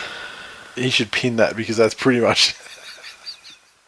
that's Sam in 140 characters. I know his mum. I know her very, very well. Maybe show her that, print it out, give it to her for Mother's Day. It's coming up in a month. Yeah. You know what you're thinking there? What's that? You're thinking that would shock or disgust her. Well, no, obviously she's had to live with this kid. She's known him all his life. Yes. The mighty Manly Seagulls 36 absolutely destroyed the entire Canterbury Bankstown Bulldogs organisation nil. Brookvale Oval's back. 36 points. One game at Lotto Land doesn't make it a fortress. Dylan Walker, Curtis Sirinen, double to Brian Kelly, Tommy Turbo, Coruscant, and the Uate Parte. So it's great to have when you're talking about the Uate Parte and it's for your team. I really Dylan think... Walker, 4 of 7 conversions. You don't over. He's the Uate function at best at the moment. Maybe the Uate brunch. No, he is dead set. If he is not a fucking like fully catered corporate like charity auction with good like top level celebrity speakers. Yeah, but still, you know, like he's got Laurie Lawrence. You got Laurie Lawrence at this function. That's what I'm saying. He's a fucking tray of those Dick sandwiches. Smith is up there where talking. it's egg salad, beef and chutney, ham, tomato, and cheese. This is only but that's those fucking corporate lunches. That are this is shit. This is the one where you're standing up and they're bringing out like exquisite fucking appetizers and just trays of fucking champagne. And I'm not talking about sparkling white wine. I'm actual champagne. This is the sort of thing he's delivering. Sure, it's not. You know, it's we're not talking about like, you know, it's not a fucking like it's not like P Diddy throwing a party or anything yet. But it's still like an event you want to be at. It's not a party. It's not a Uate party. It's a Uate important gathering. There you go. Important gathering of officials and dignitaries. So look, they fucking put it together 2 weeks in a row now, and so I mean, yeah, it's actually starting to become something. I'm believing in the way that they're playing, and wow, when the forwards do their job. And on paper, Manly's forward pack I don't think they'd be the worst in the comp, but they'd certainly be down there. But fucking, they absolutely dominated what would be one of the more fancied packs in the entire comp. Absolutely made them their bitches. They held their pockets for the entire fucking game, and they did it. There wasn't this like against the run of play shit. There was no. It was just a game where they built their dominance in the forwards. They built dominance through the middle. Went through them in the middle. I mean, there wasn't really a lot of No. Pretty much everything happened in that sort of middle third. I'm trying to think about the tries that were scored. Appy's try through the middle, where he break out of I mean, honestly, the offload was fucking great to put him through, but there was no excuse for them not tackling him 5 metres out. Oh, where he ducked under. Yeah. I mean, come on. Yeah. I mean, that's just atrocious. The try to Tommy Turbo was just the thing of beauty. I love that play. The thing, I mean, then obviously the Storm have done a similar sort of play with Billy Slater in his prime. But how telegraphed is that play where Jake runs to the right and then he passes it across to Cherry or whoever it was, who is already looking back into the middle. It's like, and you can see him looming up, and you're like, you dumbass, you've done well, you know what's coming, you know what's going. But they still couldn't stop it. Even knowing it's coming, they couldn't stop it. But and the try there with they're putting the kicks through, and it's one of those games where just everything comes off the way that you want it to. Yep. Kelly's he's looking great. I mean, for a kid, I mean, he was in the Australian schoolboys, a couple of years ago. I mean, obviously he does have the pedigree at a junior level. Yeah, that's no guarantee of success. It's absolutely not. I mean, there's some kids that were stars at that level that turned out to be absolute busts. Yeah. But this is his first season playing against men. And he's doing a fucking great job. He looks strong. He looks fast. He's skillful. Yep. That try he scored when nothing really was happening. Sort of 15, 20 out, and Cherry Evans was kind of just meandering, from right to left, and then he just ran the line and just put him through the hole, and he was just straight through. I mean, he can put himself in a position to score some tries. It's fantastic. Walker obviously in the centres is great. Nate Miles for the second week in a row was good. Dare I say, great.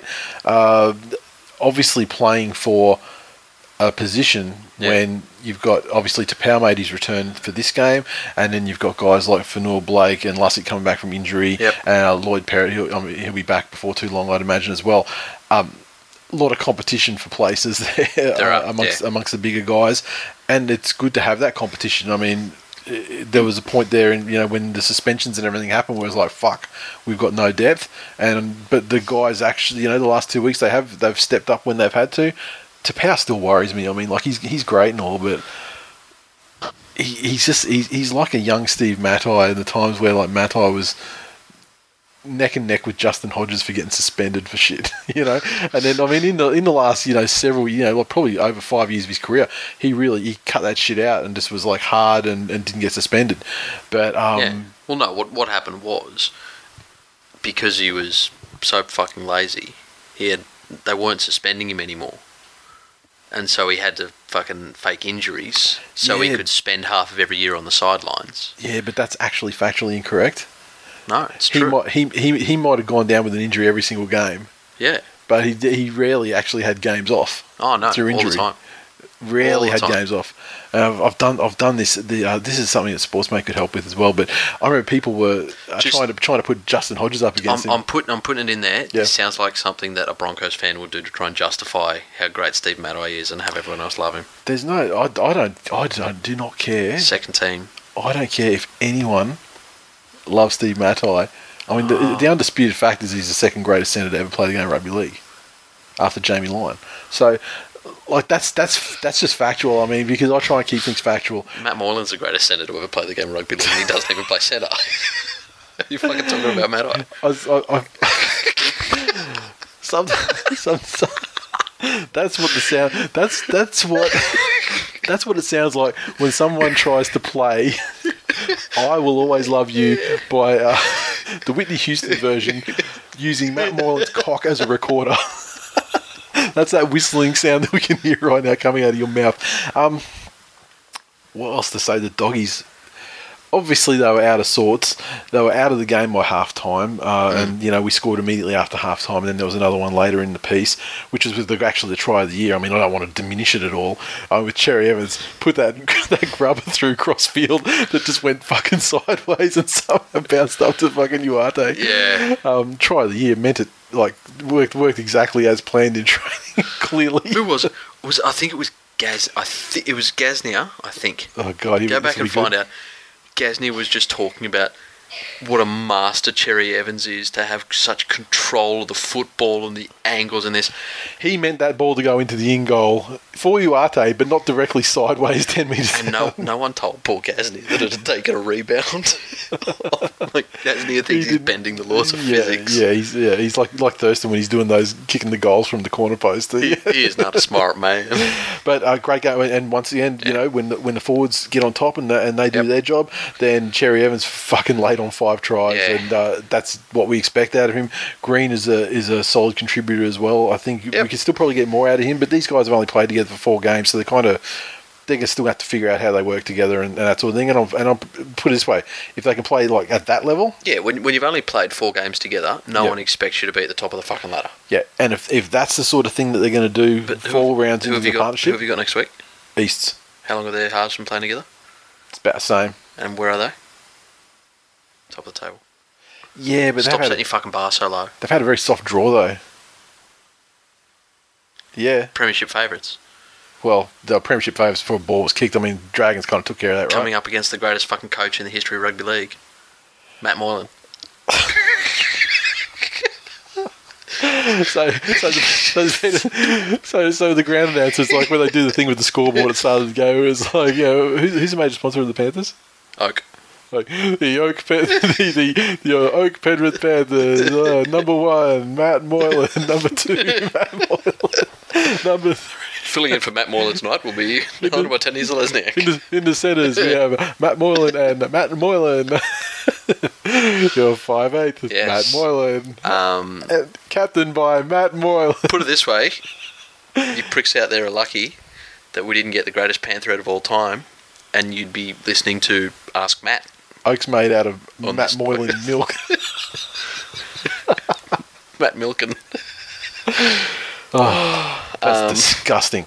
I'll be interested to see how your forwards do this week. This is a good test. When you look at the way they played the last 2 weeks, it's obviously that Souths game was there for the taking, and the Para game. I mean, they didn't lose that. I mean, it's crazy. It's taken time to to click. But if this is what clicking looks like, and then there's a trajectory upwards from here, then they're going to actually be the team that I thought they could be on paper. I'm not on board with your Manly forward hype just yet, given that you were overrun by probably the softest forward pack in the comp in Souths. Or was it the greatest game that they've played all season? It's hard to. I'm prepared to cop that South game if it's the catalyst that has somehow galvanised them and resulted in these last 2. However, you then look at the fact that you played a Cowboys squad with no Scott or Tumalulu. Fucking smash the Titans away from home. Then you're looking at the Dogs pack, who are, on reputation they're fantastic. Full strength. On reputation they're fantastic. But you say that now, but it's only because you watched after the 80 minutes where their reputation was completely sullied. What I'm concerned about isn't so much your attack, because you're going to have those guys and they're always going to roll through. But the Dogs were taking balls from standing starts. They were flat-footed all game. If you get that Roosters pack's going to keep going at you all night. And I think if they can get through that, this is not the preview section competitively. Though. Save it for fucking next section, man. I'm just saying, I'm not on your hype train. Oh, you better fucking get on. It's leaving. Fucking choo-choo, motherfucker. Choo-choo. Now, Voodoo Rock. The only good thing about leaving Lotto Land, Doggies fans, plenty of options for HSP on the way home. Or you go to Mimo's and get some fucking amazing pizza. Fair enough. It's the choice of champions, aka me. Ben R47 _ Manly should wear the superhero jersey every week. Look. Whatever. It's okay. Like, I don't like the fact that it was Falcon, the choice. As a jersey, it looked fine, looked pretty good. He's a fucking third-rate hero for a third-rate team. Well, he's the hero you deserve. At the end, not necessarily one. At the end of the day, I mean, if Falcon's beating the Dogs that badly, yeah, well, they were a fucking. They must have been like fucking Batman. They were a fucking person. No, Penrith are Batman. I've told you, Penrith are fucking Batman. They wear black. They hang out where it's dark and very often moist. And they have a good-natured but sometimes cantankerous old man that takes care of them. Penrith are fucking Batman. Everyone knows Batman's the greatest hero of all time. Yeah, no, I just said Batman because I know you're on the Bat Dick. Plus, could be. Yep. Guess what Matt Moylan's mum's name is? Oh, Martha, of course. Martha Moylan. Martha Moore makes a lot. Well, it's actually Matt, but he mothered himself. However, Justice Hook, is the coach for public purposes. You're actually you're exhibiting severe mental problems. Oh my man, Mario Siegs. It's a little mean watching Manly stat padding their for and against versus a spoon team like this. At least Penrith beat a real team. And that's true. Very, very true. Kick of the Hunt. I vaguely remember someone being supremely confident the Eagles would win today. You did. Correct. I actually guaranteed victory. You did. And I hope people took up they threw all their life savings or whatever on it. Because I just made you a fucking lot of money. Yeah. By membership. You know, one of the greatest things I love about social media now? What's that? Is at the end of the year, we can go back and this little group of mates that I've got that we talk bets with. Yep. And we actually call people out on being shit. Yeah, that's good. Because if they come out with like one fantastic bet late in the year and right on that They'll glory as being the forever. fucking oracle. Yeah, yeah. No, hang on. And there is a certain individual who punted on the Tigers to beat Melbourne this week. Look, that wasn't the stupidest bet to make though either. I mean, there were a lot of reasons to do it. Yeah. Was there a new team at the Tigers? Anyway. No, but there is that the bounce back and everything, and Leichhardt where they play better and they usually go well against the Storm. There are a lot of reasons, and then you look at the first half and you go, oh, fucking good bet. But we'll get to that. MJ Eagle 23 that Manly put me in such a good mood. I almost didn't change the channel when Point Break 2016 came on. I said almost. Yes, good. I haven't seen so much as a trailer for that, and I refuse to. Yeah, no. Like, there's only one Point Break in this dojo. Sharkies 20 to feed the Eels 6. Saturday evening, the Sharks' tries came to Brayley, Maloney and Fecky. Maloney 3 of 3 conversions and a penalty goal. The Eels 6 came from tries of David Gower. Clint Gutherson 1 conversion. So the old Manly connection. How fucking sad is it that David Gower's there and no one even inquires if he's a relative of Craig Gower? He's been around for a while. He has. Why would someone inquire? No. I mean, if he played for Penrith, maybe. No. Well, then you go, oh yeah, okay, it's family connection. You don't remember all the fucking things last year about Edric and Brinko Lee? No, I do not. I don't associate with people who... There was the Twitter shitstorm where a commentator stated that they were related. I have zero recollection of this. It was just hilarious because the guy said that they're related. I think it was Vossi. Yeah. No, I couldn't. No, sure, no. And they are related. It wouldn't have been like. And people on Twitter, all these SJWs started going at him for being fucking racist about this and a da-da-da-da-da. And they're like cousins by marriage or something. So they're definitely related. They share a surname and they are in the same family. Yeah. But one of them has very dark skin and the other one... Yeah, look, you could be forgiven for not knowing that they're related. But I just don't understand why as a race, like, that's... Because anything about... Yes. Fucking social media is such a cunt circus at times. It is an ICC. This game wasn't that enjoyable to watch, I'm going to be perfectly honest with you, and I actually fell asleep at one point. Fantastic. Fell asleep around about the 50-minute mark. Woke up again before the end. But look, let me give you... Fuck these two. This was a throwback to like 2013 Monday Night Football when these teams were shit and they used to play out awful games that made you want to kill yourself. Let me give you the 2-minute version. It was a time travel. Yep. So the Sharks were gritty, tough. Forwards did a lot of work. Yep. Parramatta came into the game full of potential but capitulated. Yep. Basically. The turning point was the Maloney high shot. Yep. And the only...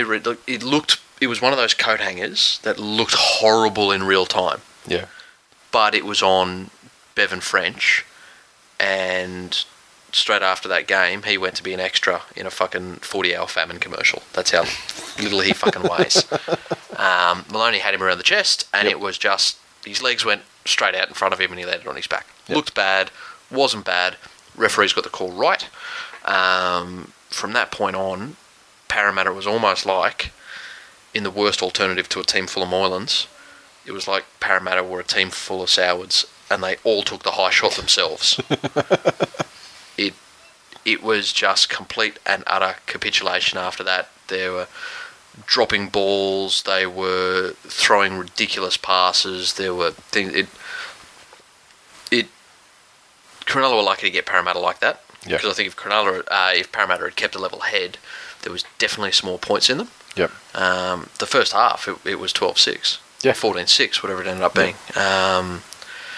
It's like, on the scoreboard, they're never out of the game, but I mean, No, not at all. but in the actual, it felt like they were in the game, you know what I mean? Exactly. Yeah. In the execution, every time they would find a way to start mounting a comeback, they'd do themselves out of it. Yep. So, the Voodoo Rock, Takarangi, it's Kiwi for runs in on defence and throws shit passes.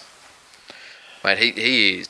Look, and if other teams playing Parramatta don't exploit that, because that's where they score their points, and it was Wade Graham. Yep. It takes two people to bring Wade Graham down, and if you're not wrapping up the ball, he will stick that arm up.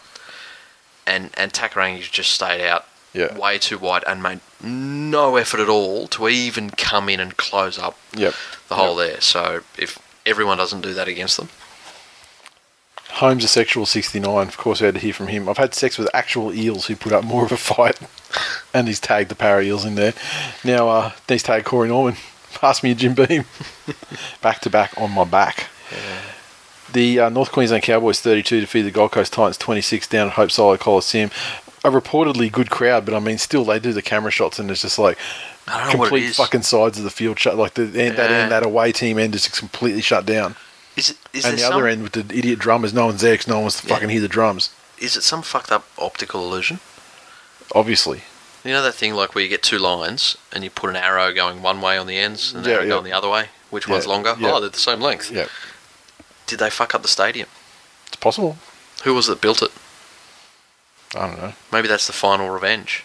Maybe. Because they fucked him over and didn't pay him for all the homes he gave to the players. Yeah, I feel that the builder of the stadium wasn't the same as the builder who was a sponsor of the club giving free homes to Scotty Prince. Right. What did it used to be called? Fucked Fino. What did it used to be called? It's Do you there. remember? I don't remember. The link's there. Wasn't that Metricon? No, isn't that that's the AFL one down there? That's where they Carrara, started isn't playing. It? Oh, yeah. I mean, was it Metricon when they actually were playing at it, though? I don't fucking know. It was just Carrara, oh, yeah. But he's designed the lights now. So I thought you were saying like the former naming rights of the one at Robina there. I can't even remember. Is there? There was, wasn't there? Oh, fuck. Meth Stadium. Yeah, I don't remember.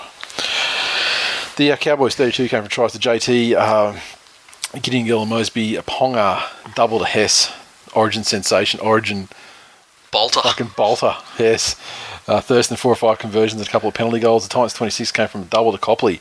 Tyrone Roberts with a try. Tyrone Roberts-Davis with a try. Daniel Vito with a try. And Ash Taylor 3 or 5 conversions. Yeah. Ash Taylor's got a little bit of that Alfred E. Newman to him, doesn't he? Yes, he does. He definitely does. I didn't see this one. I was up trying to corral a 2-year-old around a hospital. You had the same. No. Hospital, The wife has been in for a week. But I say, fucking pro tip: it's a weekend for it. Try and avoid taking fucking 2-year-olds to hospitals because everything's interesting as fuck to them. But when you take away the interesting shit for them, or forbid them, then it gets boring as fuck real quick. Yeah. So for just them. avoid. Yeah. But, so this one's all yours, man. Look, the Titans played like. I have to put aside my rudeness for a minute to say that the Titans played really well, and they probably should have won this game. And I know Titans fans agree. I don't think Cowboys fans are going to concede that. But so is it a case of the Titans showed a lot of grit and determination? They were in it, but just couldn't do enough to get themselves there at the end. Yeah. Okay. Yeah. So basically, we are the 16 Titans again. The Cowboys did build a little bit of a lead. I think they managed to get it out to about 32-20 or something like that. And then the Titans got another one towards the end to make it look a little bit more respectable on the scoreline. But that aside, the Titans they were fucking in this game up to their eyeballs, and they only have themselves to blame. I mean, it's kind of like they, through mistakes and whatnot, they limited the possession they had in the first half. Yep. However, they seem to be scoring with the ridiculous possession they had, which I think was circa 40% or something like that. They seem to be scoring at will, and they had a lead at some stage there in the mid stages of the first half, and they're looking quite good. I mean, Copley, he's he slotted in there pretty well. Yeah, big fan of Dale Copley. And it's he's a good get for them as well. I mean, I'm not sure why he didn't achieve to the same level, or cement a spot down there at the. Wasn't it to do with James Roberts? Or maybe he's homesick, or. So he got. No, I mean, the Broncos. and he went and then he went down to the Chooks, and he did play. He played some games. It's Mitchell. Yeah, they've got Mitchell and Fingers. Yeah, it's probably Fingers that got him in the end. Yeah, often does. That's often the way. Yeah, I don't have anything to say about that fucking sex offender. Yeah. But look, but the Cowboys, by the same token, they obviously they learned their lessons from last week, getting hammered by Manly. This one they had to take it on the road, and I mean, it's not like that Hope Solo is a real fortress for the Titans, but an away game for a side that's traditionally a home team, historically a home team, although they have kind of turned it around a little bit in their successful premiership sort of era. They have a fucking home now. It's been blown to Oz. Yeah, but they got it done. Hess is a fucking good looking player. Like, I mean, like he's a fucking good player. Like, what, he has blonde hair and blue eyes. No, that's the thing I'm saying. Not that, not in that way. Well, I guess there's. He's an excellent final solution to the set. Different strokes for different folks and all. I mean, what you find major attractive, maybe. I'm saying his last name's Hess. Yeah, well, I mean, he's beautiful blonde hair, blue eyes. Yeah. Predisposition for gassing his enemies. On the fifth, pass me the ball and I'll offer a final solution. That's not a bad German in a Hogan's Heroes cartoonish kind of way. I want only Coca-Cola in concession stands. There shall be no orange or apple juice. I hate the juice. Will not watch Lethal Weapons because O.J. Simpson's nickname was the Juice. You done? Sorry. Anyway, fucking hell. I think we're all. I think we're all dumber for hearing that. Astronauts, he said, my distrust in touch judges was further cemented last night. Touchy during the Titans game wearing a hat. Really? Fucking degenerate. That was night time. He was actually there. So, well, look, maybe it's a problem. To provide a possible contrary viewpoint, perhaps he was concerned about the lights affecting his vision of crucial things, and so in order to do the job better, that's or just maybe he knew that the Titans had given out 10-year anniversary coins in their fucking memberships, and the only people that turn up to games are members, and if the Titans play shit, that shit was going to rain down. Yeah, well, that's fair too. Well, that's more of a Parramatta thing to do, though. That is true. The Melbourne Storm 22 defeat the West Tigers 14 at Leichhardt Oval in front of a crowd of just over 12,500.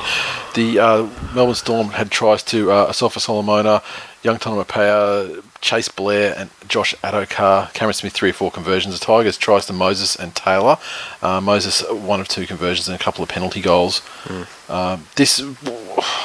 wasn't the game of two halves. It was like their first 30 minutes though, or so, maybe even more, maybe 35 even of the Tigers was fucking pretty much perfect. We speak a lot about game plans and the lack of them that you tend to see about teams playing to their strengths. Yep. But what the Tigers did in that first stanza was the way to play the Melbourne Storm.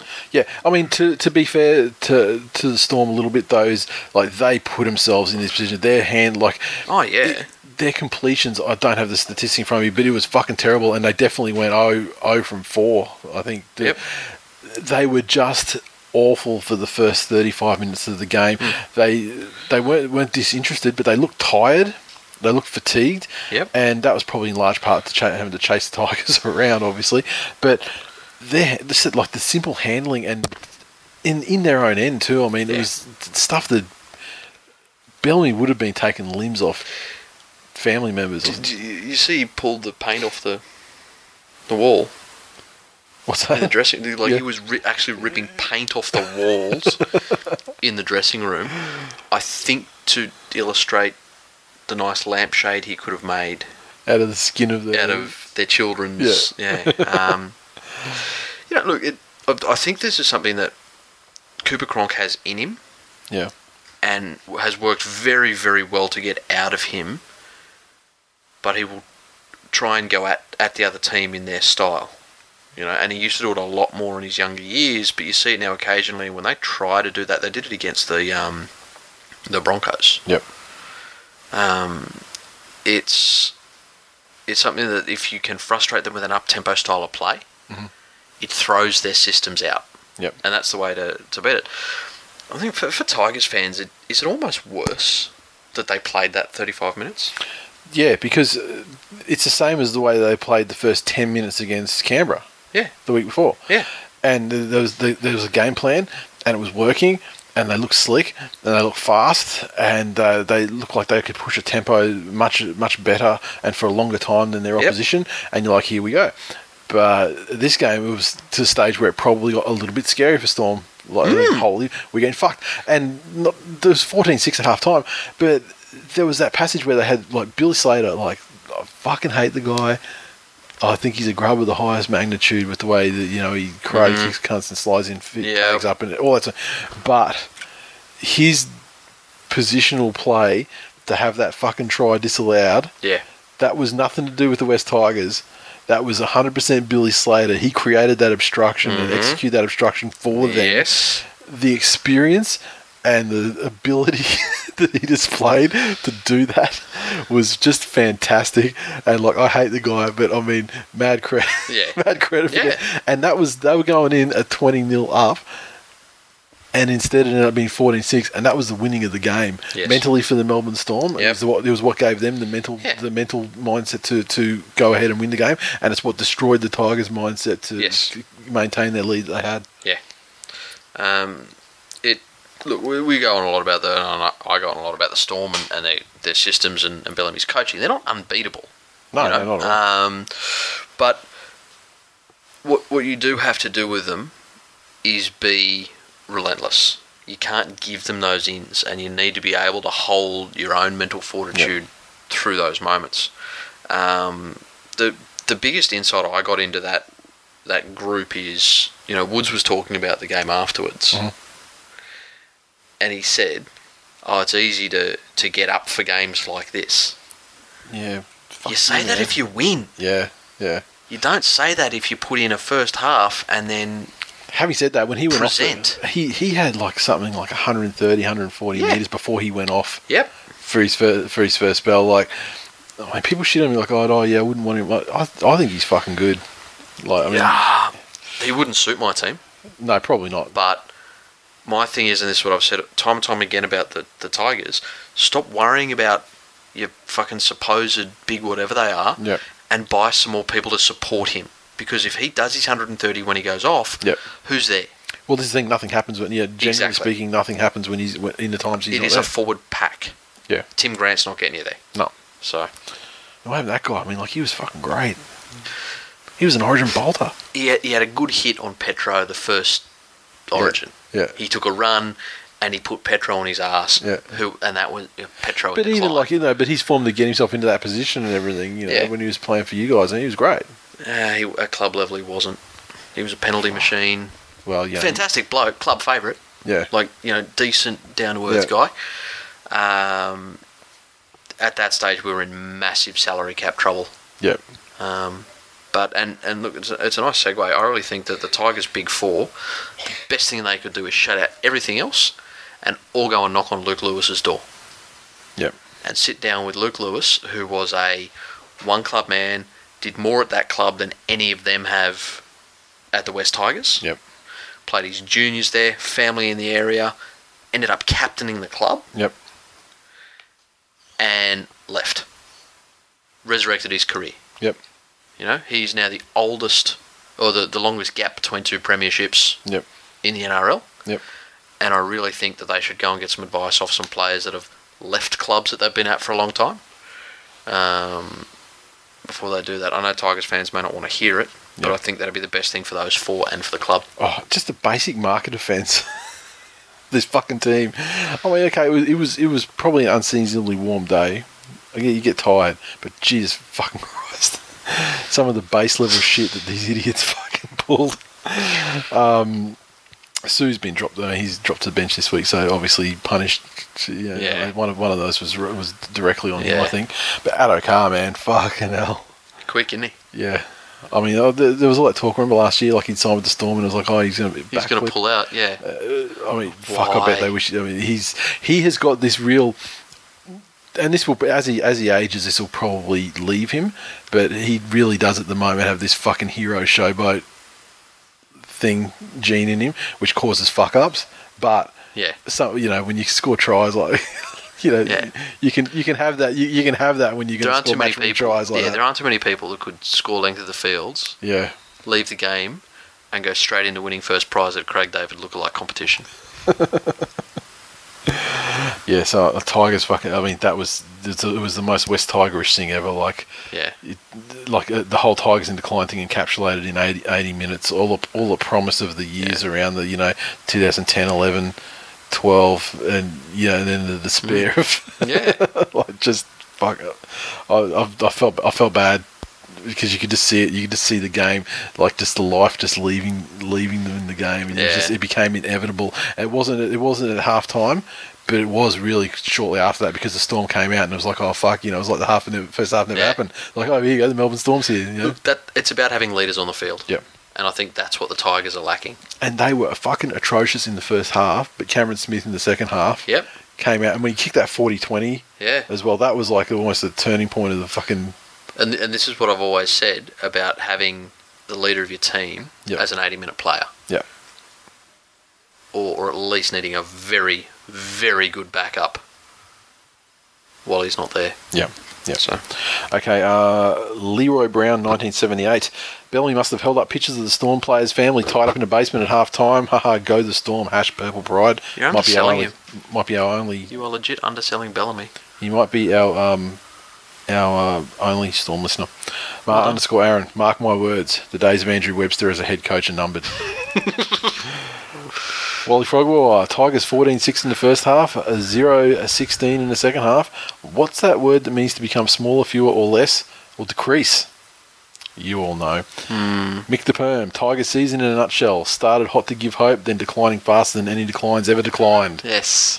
Shunter 86, Tool Nation, like a bunch of gronky little baby Groots, are all saying the same three words over and over. Tigers in decline. Word. De Niro, 50 games Brooks and Moses have played together and they've won 16. They are shit. Hashtag Tigers in decline. Oh, fuck. If that stat doesn't give you shivers down your fucking... Yeah, and then also you Black put the and inverse of orange. that and put the Brooks wins and Moses wins without the other Yeah. without the other present, and I bet you it's a much higher percentage. Yeah. Hammers, the decline answers to no coach. Tigers in decline. Finally, the Dragons 26 defeated the Warriors 12 on Sunday evening. The Dragons 26 came from tries to Vaughan, McCrone, Dugan, and Lafai. Widdop 4-4 conversions and a penalty. The Warriors 12 came from tries to Luke and Malmallo. Johnson 1 of 2 conversions and a penalty goal. There's not much to be said about this game except the fact that the Warriors are just a sad excuse for a professional sports franchise. Correct. You have a whole country that you could be going... Like, you look at what the Broncos did with the state. And then subsequently even just a city. Exactly. Now, I know that rugby league is not the first choice sport in New Zealand. Yep. In Queensland, it is second after inbreeding. So, parallels. The fact that those players go out there every single week and are just so unprofessional in what they do, I think is disrespectful to the jersey and to their fan base, because they have some loyal fans. They have almost Newcastle level loyalty in their fan base. Yep. Vaughan's try and McCrone's try were so soft as to be laughable. Like I'll tell you what, with Vaughan though, I mean, this like finally the Dragons will be like, okay, now like that was his Canberra shit. Yeah, That was the shit he was on in Canberra. Yeah. Like doing that try was his Canberra shit, right? but there. it was the fact that from so close in, how is there one guy in front of him? Yeah. You know, That shit doesn't just fucking materialize out of nowhere. You can see that builds. Yep. With Macron, Macron is not a beacon of personal physical I was gonna strength. say, Macron is not a rugby league player. And for him to be in goal with somebody holding him up, Yep. and for other Warriors to be watching on, Yep. standing and watching any other team in the competition, I categorically guarantee it, people would be in there trying to also prevent him from grounding the ball. Yep. Dragons are doing the simple things well. Widdop's running the ball a little bit more, and I think he's kicking more effectively. Aitken's strong offensively. Defence needs a little bit of work, but I think they were just made to look much better Yeah. than they actually were. I'm still not convinced on the Dragons at all. I mean, I think they've been. No. I mean, that was a great win last week. They took advantage and took advantage well of Penrith in round one. They played an unopposed training session this week. I think it'll be pretty easy to figure them out. Yeah. Devonhead, for a team that can't score points or win matches, we're first to 100 and have won 3 out of 4, having played the premiers and second favourites for the comp, and 2 favourites for the comp. Yeah, look, you can't put too much stock into the premiers. Yes, you can't put too much stock in. These people, they say, like, fucking again, people fell in the trap of the Warriors, didn't they? Oh man, This year for sure. Yeah. Top 4. Yeah. No. Every fucking it's a trap. But they are an ultimate trap team. Dev, you go back to your fucking Cronulla Sharks, like I was going to say, Penrith had some merchandise balls. You wouldn't even have 80 points yet. exactly. So, but make your fucking posters every time you win a game. Celebrate every victory. Well done. King, it's like you're taking St. George's wins, all of them personally as a Penrith fan. King Levius, Kieran Foran has more fucking issues than Playboy magazine. If I wanted drama, I'd watch Home and Away. # soft as butter cunt. And that's what I didn't mention. Foran pulls out not too far before kickoff with was it a hamstring? They said that guy. What a biscuit he's become. Yeah. I mean, and not just his mental injuries, but like physically, that fucker's broken down, and he'll probably return and make an attempt at playing football this weekend. But mark my words, that cunt's going out with injury again before this year's done. Yeah, definitely. If he plays any length of time on the field. Magpie Warrior 95. The Dragons look like they're wearing the shorts you get given when you piss your pants at primary school. # another average hero kit. Did sort of look like no one told them their jersey would be a different colour this week, didn't it? Mario Siegs. Remember when the New Zealand Warriors were a relevant sporting organisation? Nah, neither do I. They've never been relevant. I mean, they jagged, 2011, they jagged it and went on a run from 8th. Yeah, there were two things in their favour there. They had Cleary and Maloney. Yeah. Mario Siegs. I assume Dragons fans are all lifetime Mary McGregor fans right now. That's funny, though, because I mean, he was like, probably second on the block, certainly top 3 for, first gone. Yeah. And he's just prolonging his stay there with every week's passes. And a lot of people have to eat their fucking words too, because I get a feeling a lot of fan bases, independent of results, just didn't want him to be the coach. Look, yeah, like I've said, And they didn't have a great year last year, fine. I'm so over this fucking coach blaming thing, it's not funny. Yeah. And again, I went through the Matt Elliott era. Yeah. Now, Matt Elliott... And that's a coach where it is his fault. Matt Elliott is an incredible football mind. Like, you watch him, you watch the stuff he does on the website? But no, but listen to, he's on the ABC. Yep. Okay. Yeah, so you listen to him. I mean, he's obviously knows his shit. He's a smart guy when it comes to football, but that's not all a coach needs. No. But in a game where coaches are hamstrung and it's not them out on the field performing, yeah. It's almost as if people think that, well, the players will do everything they're told to do, they'll do it perfectly, so all the coach has to do is... tell them the right things, and if they're losing, then it must be because he's telling them the wrong things. Exactly. Yeah. So he's a shit coach. Yeah. They're not lazy millennial fucks. Overpaid. Sea Eagle Spur.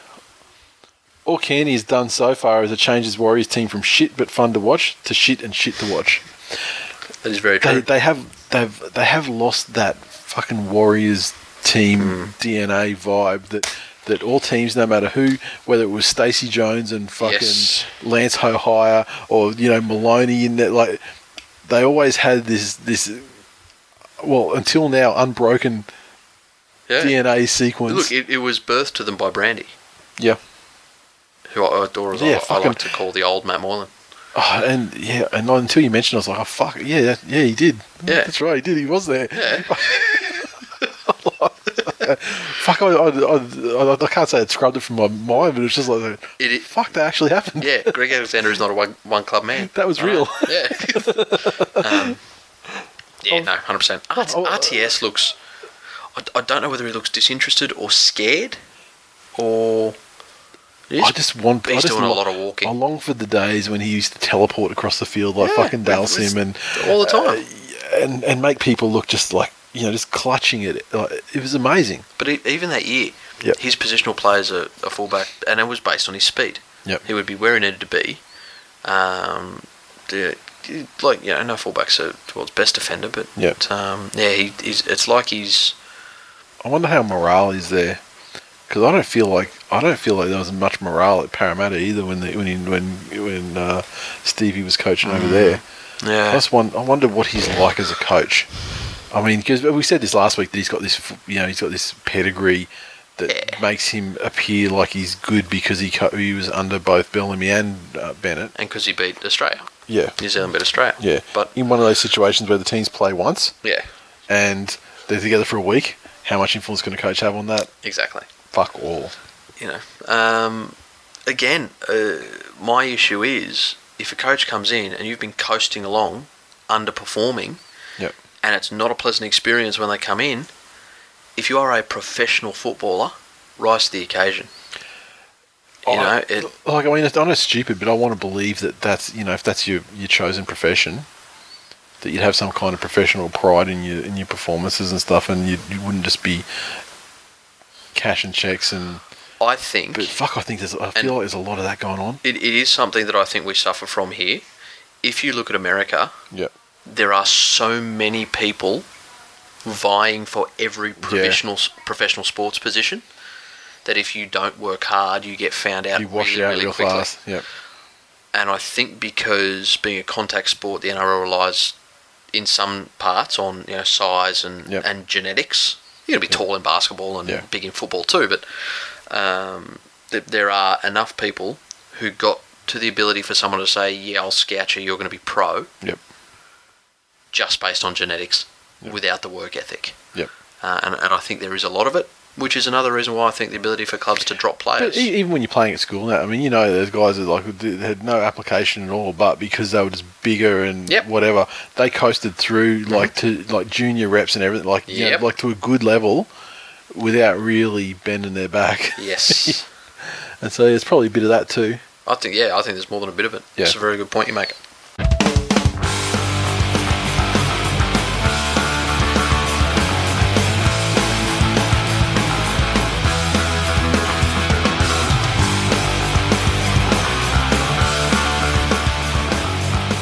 Okay, back again for another week. Of course, is the total package. Lovely Nat Sinclair, welcome back. Thank you. And what a pleasant weekend of action it was for both of us. Just unprecedented that both of our teams could get through the weekend without having a single point scored against us. It's a real achievement. I'm very, very happy. It is one thing we've already been talking for about quarter an hour before this. It's about the glory of our teams. Yeah, but exactly. There's 15 minutes of solid, just mutual admiration society for our teams. But one thing I didn't talk to you about is, and it was concerning your game, is how about when Nathan Ross made that break? Yeah. And he's got probably about 60 metres, and then he gets up to play the ball, and not a single one it was awful. Of his idiot players have even bothered to get up there. He was they weren't even close.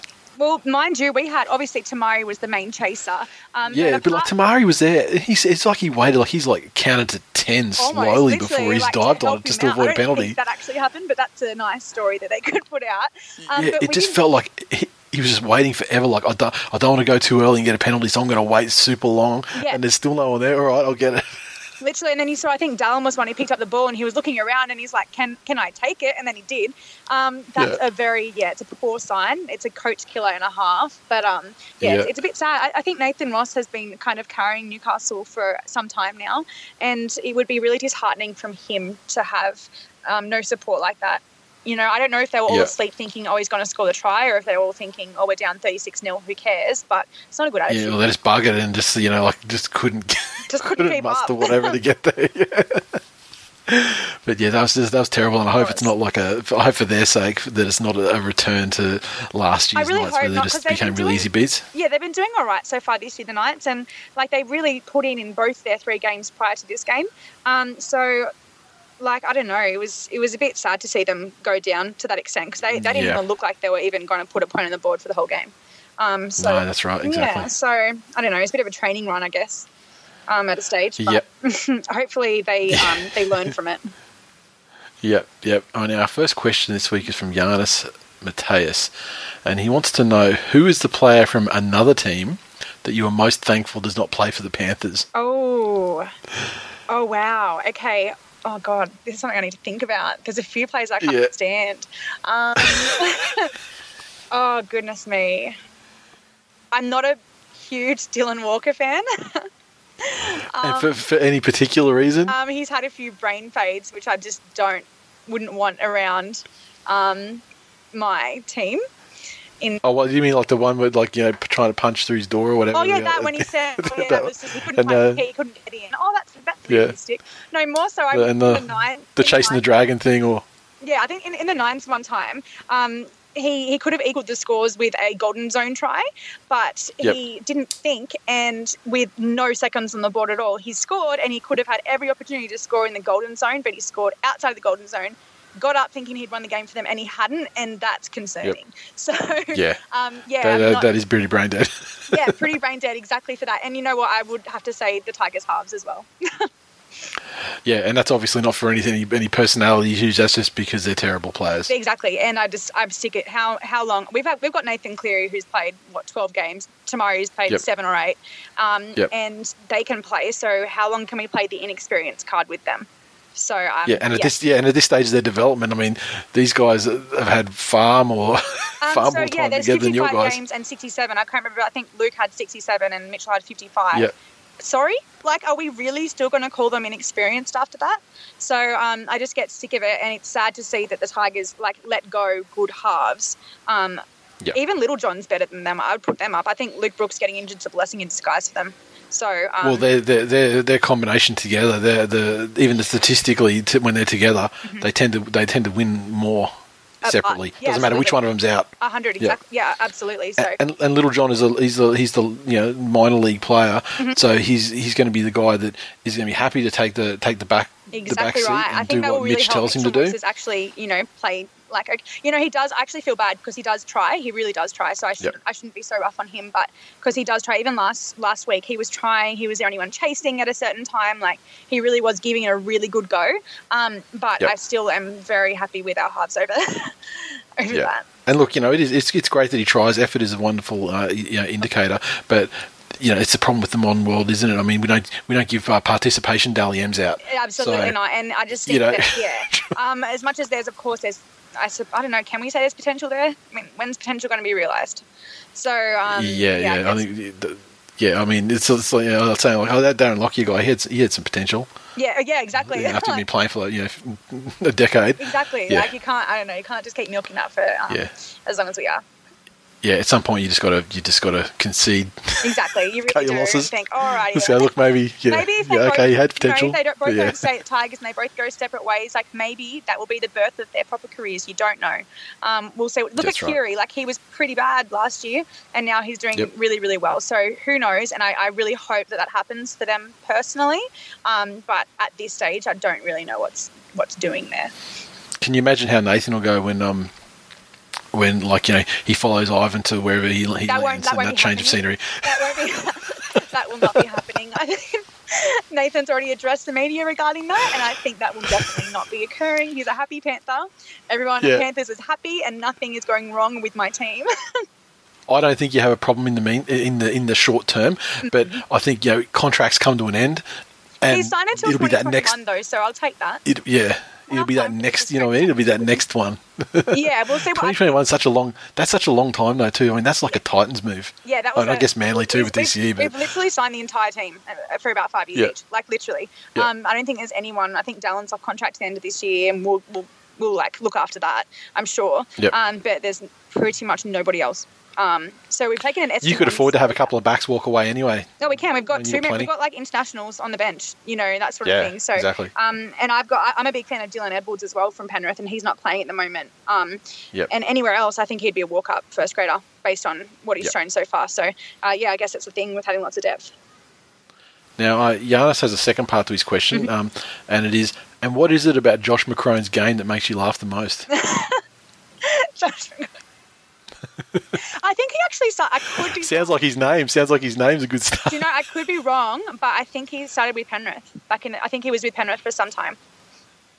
Wow, because when I think of him, I can't. I don't really go back further than like Canberra. No, he definitely 100% was with Penrith for some time. I think it was. There you go. I would have been in high school. Like he was there for a little while. I don't know if he played first grade there, but he was definitely there. So, history there. There you go. So, is there any part of his game, or is it just basically just the whole thing? You just look at the whole entirety. Okay. The whole thing in one big bundle. Okay, so we've got a question from Chapo, who traditionally is, wants to vie for the Gronk of the Year. He's the cursed Chapo at the moment because every team he follows is shit. Oh, who's he? That's the Bulldogs, the Oakland Raiders, soon to be the Las Vegas Raiders, based on today's news. Plus basically everything, like the Western Sydney Wanderers. Oh yeah, they were good and then they went bad. Yeah. He's an absolute curse, and I think Man U as well. I think. Oh dear. But he's an absolute curse to every team that he follows. So it's a good thing if you can get him away from any team that you follow. Yep. Now his question is though, if you could be a TV show lawyer in one of these three towns listed, why would you choose said town? So the three choices are Springfield, Summer Bay, and Mount Thomas. Now, do you understand what each of those locations are? Yes, I do. Okay. I'd probably say Springfield because I feel like that's where the most work would be. and do you style yourself up as a female Lionel Hutz? Oh, I think we've had that question before. Is that the reason why I became a lawyer? You might know me from such cheerleading squads as the Pantherettes. Not quite, but I think definitely Springfield. I'll take that. So that's I would have guessed that as well. I had to look up Mount Thomas. I'm like, oh my god, I never watched an episode of Blue Hills in my life. Left field that one. It was like okay, I got the first two. Where the hell is it? Thanks Google. How good is it? We got Sinkers 90, and you know this one. You replied to this one on Twitter. Hey Nat, what is the one rule you hate or would like to change? P.S. Fantastic last name. So you addressed the last name part on Twitter, but the one rule that you would like to change. I really should have thought of it. I think maybe the scrum rule, because there's absolutely no point in having them at the moment. Like either change it and make it so you can contest a scrum without being penalised with an inch of your life, or don't have them. It's wasting time, and it's just. So what would you? So the decisions, the ball's in your court. Which way do you go? Do you actually make the scrums a proper contest? Yes. I love contested scrums. I remember when I first started watching footy, they used to be contested, and it was so exciting. So I think that it's a skill. It's a good team effort to be able to have that momentum to change the scrum and change your fortune should you lose a ball or something like that. So I think that if I had my choice, I would definitely bring back contested scrums. But for the moment, it's just waste time. It's stupid. It gives players a chance to eat eat up the clock when it's getting. And I can't stand it. Yeah, it's really just a beginning point for a set play that has the forwards taken out of the equation. Exactly, and it's not fair. So definitely get rid of the scrums or bring back contested scrums, whichever's easier. Yep. And we had one of our long time OG listeners, GT Johns, GT351_Johns, just sent a message saying congrats on graduating and on your great interview on the Panthers. Thank you. And please don't let those This Week in League lads corrupt you. We'll try try our best to not let that happen. And that's legitimately the nicest tweet he's ever tweeted. He's a Doggies fan, but most of his tweets are basically hammering the Sharks for peptides and. Oh yeah, still clinging to that. As a Bulldogs fan who wasn't really directly affected by the peptide thing at all, but he's fantastic on Twitter after Bulldogs lost. So as you can check with his man after the Manly game. How was he on the weekend after the incident, the 36-0 incident? Yeah, he wasn't great. Like, I put one of his more measured tweets on the show this week after the match recap. But he had another 2 or 3 that Oh wow! He wasn't happy. He wasn't a happy lad. I wouldn't. Yeah, what do you say after that? Like, what do you say? Yeah, like that. That's one thing that I'm thankful for is that traditionally, even after losses, generally speaking, we haven't taken mad beatings like to that magnitude. Well, we copped the 42-10 in the first week, and I don't think I've been that angry in a very long time. Like, just in general, I was, even after the Roosters loss we had the other weekend, when arguably we should have won because of the forward pass thing, I was like, they deserve it. They lost 42-10 in the first round against the Dragons. So I couldn't imagine being held to 0, but I can imagine to be pretty similar to that feeling, and it's not good. Yeah. So I feel, exactly. It's going to get better. Fingers crossed, Bulldogs fans, it's going to get better, surely. Only up from It's not going to be better. They deserve it. Don't try and placate the Bulldogs fans. You don't have to. You owe them nothing. E_Rascals said, and this ties into, of course, to our crossover Ask Nat event that brought in Natalie Imbruglia for some fistula in Ethiopia or whatever it was. How do you feel about the starving kids in Africa? When's your next album coming out? Why did you leave Silverchair? I don't think I can diplomatically answer any of those 3 questions. There's a headline. Panthers cheerleader hates starving African children. Silverchair and Natalie Imbruglia. Personal fun against Natalie Imbruglia and her charitable. Whatever she's doing. I don't know what she's doing there, but whatever it is. All right, and that's it for the questions this week. So thank you very much again for your time, as always. Thank you. And we'll talk to you next week. And best of luck for the weekend ahead. We'll need it. Oh my God, we'll need it. It's a bit of a tester for us this weekend too. I think I'm quietly confident, but it'll be good. Who Manly to got see where they this are. Weekend? East Roosters this weekend. So we both got the only undefeated teams. Mm-hmm. So it's going to be a lot of bets riding on both of our teams this weekend for the last one standing. I looked at the tipping yesterday, and Manly were like $3.10 straight up. Yep. I was like, that's seemed to be a lot. And I'm like, yeah, sure, East deserve favouritism. I definitely didn't expect to see them favourites. Yeah. But I thought $3.10, that's fairly blown out. It is, especially given the defensive efforts that they've had. And I think Roosters have had the opportunity to play a lot of teams that aren't the best in defence. They've been allowed to kind of run riot there. Yep. So it'll be interesting and they weren't amazing last week, and they weren't even amazing against you guys. No, they made 17 errors against us. 17 errors against us. Yep. A better team, no offence to my own team, but a better team would have capitalised on that. So, look, I don't think it's beyond the realm of possibility that you guys will beat the Roosters. I was probably still be picking the Roosters, but you've shown the past 3 weeks that you can, 2 weeks, I should say, that you've got something rolling. So, we'll see. I think we'll need more luck. And if it stays $3.10, then I think we're at $2.50 against Melbourne. But do what your uncle. Well, do what Uncle Timmy Simona says, and the more you put on, the more you get back. Oh, Tim Simona. No one should ever do anything that Tim Simona says. Public service he's literally the worst gambler ever. I think he got arrested this morning as well for the charity he thing. He got for the charity jersey. From bad to worse. But I actually, you know what? When I was looking through his bets, there were a few bets there, such as like James Tedesco first goal scorer, and I believe that maybe his girlfriend who was putting them on for him was getting a bit confused because I was looking at them and I'm like, that can't be right. And like Leilani Latu, I think anytime goal scorer and stuff. So I was looking through that and I thought that was a bit funny. That's weird. That's like almost like money laundering. It is, but I think I don't there's think no he way was saying to her, "Oh yeah, like he's going to kick a goal today." I think he literally was saying, "Yeah, put it on to score," and she was thinking, "Oh, a goal!" Like, Oh my That'll god! do. That's why is it so big? No wonder you know? his record. I didn't see the individual bets. I just saw the record where it was like he barely got a single one cashed. I think he got one against himself, like one on himself. I think it was against Yeah. my own team, like 2 or more tries or something. Yeah. But apart from that, I don't think he got any. Yeah, have a look at them. They're really quite interesting. It's a bit exotic. That's hilarious. Yep. But Yep. it's funny. It's a good laugh. Poor Tim. Yeah. Yep. All right. Nat, thanks very much, Thank and you, I'll guys. talk to you Thank again next you. week.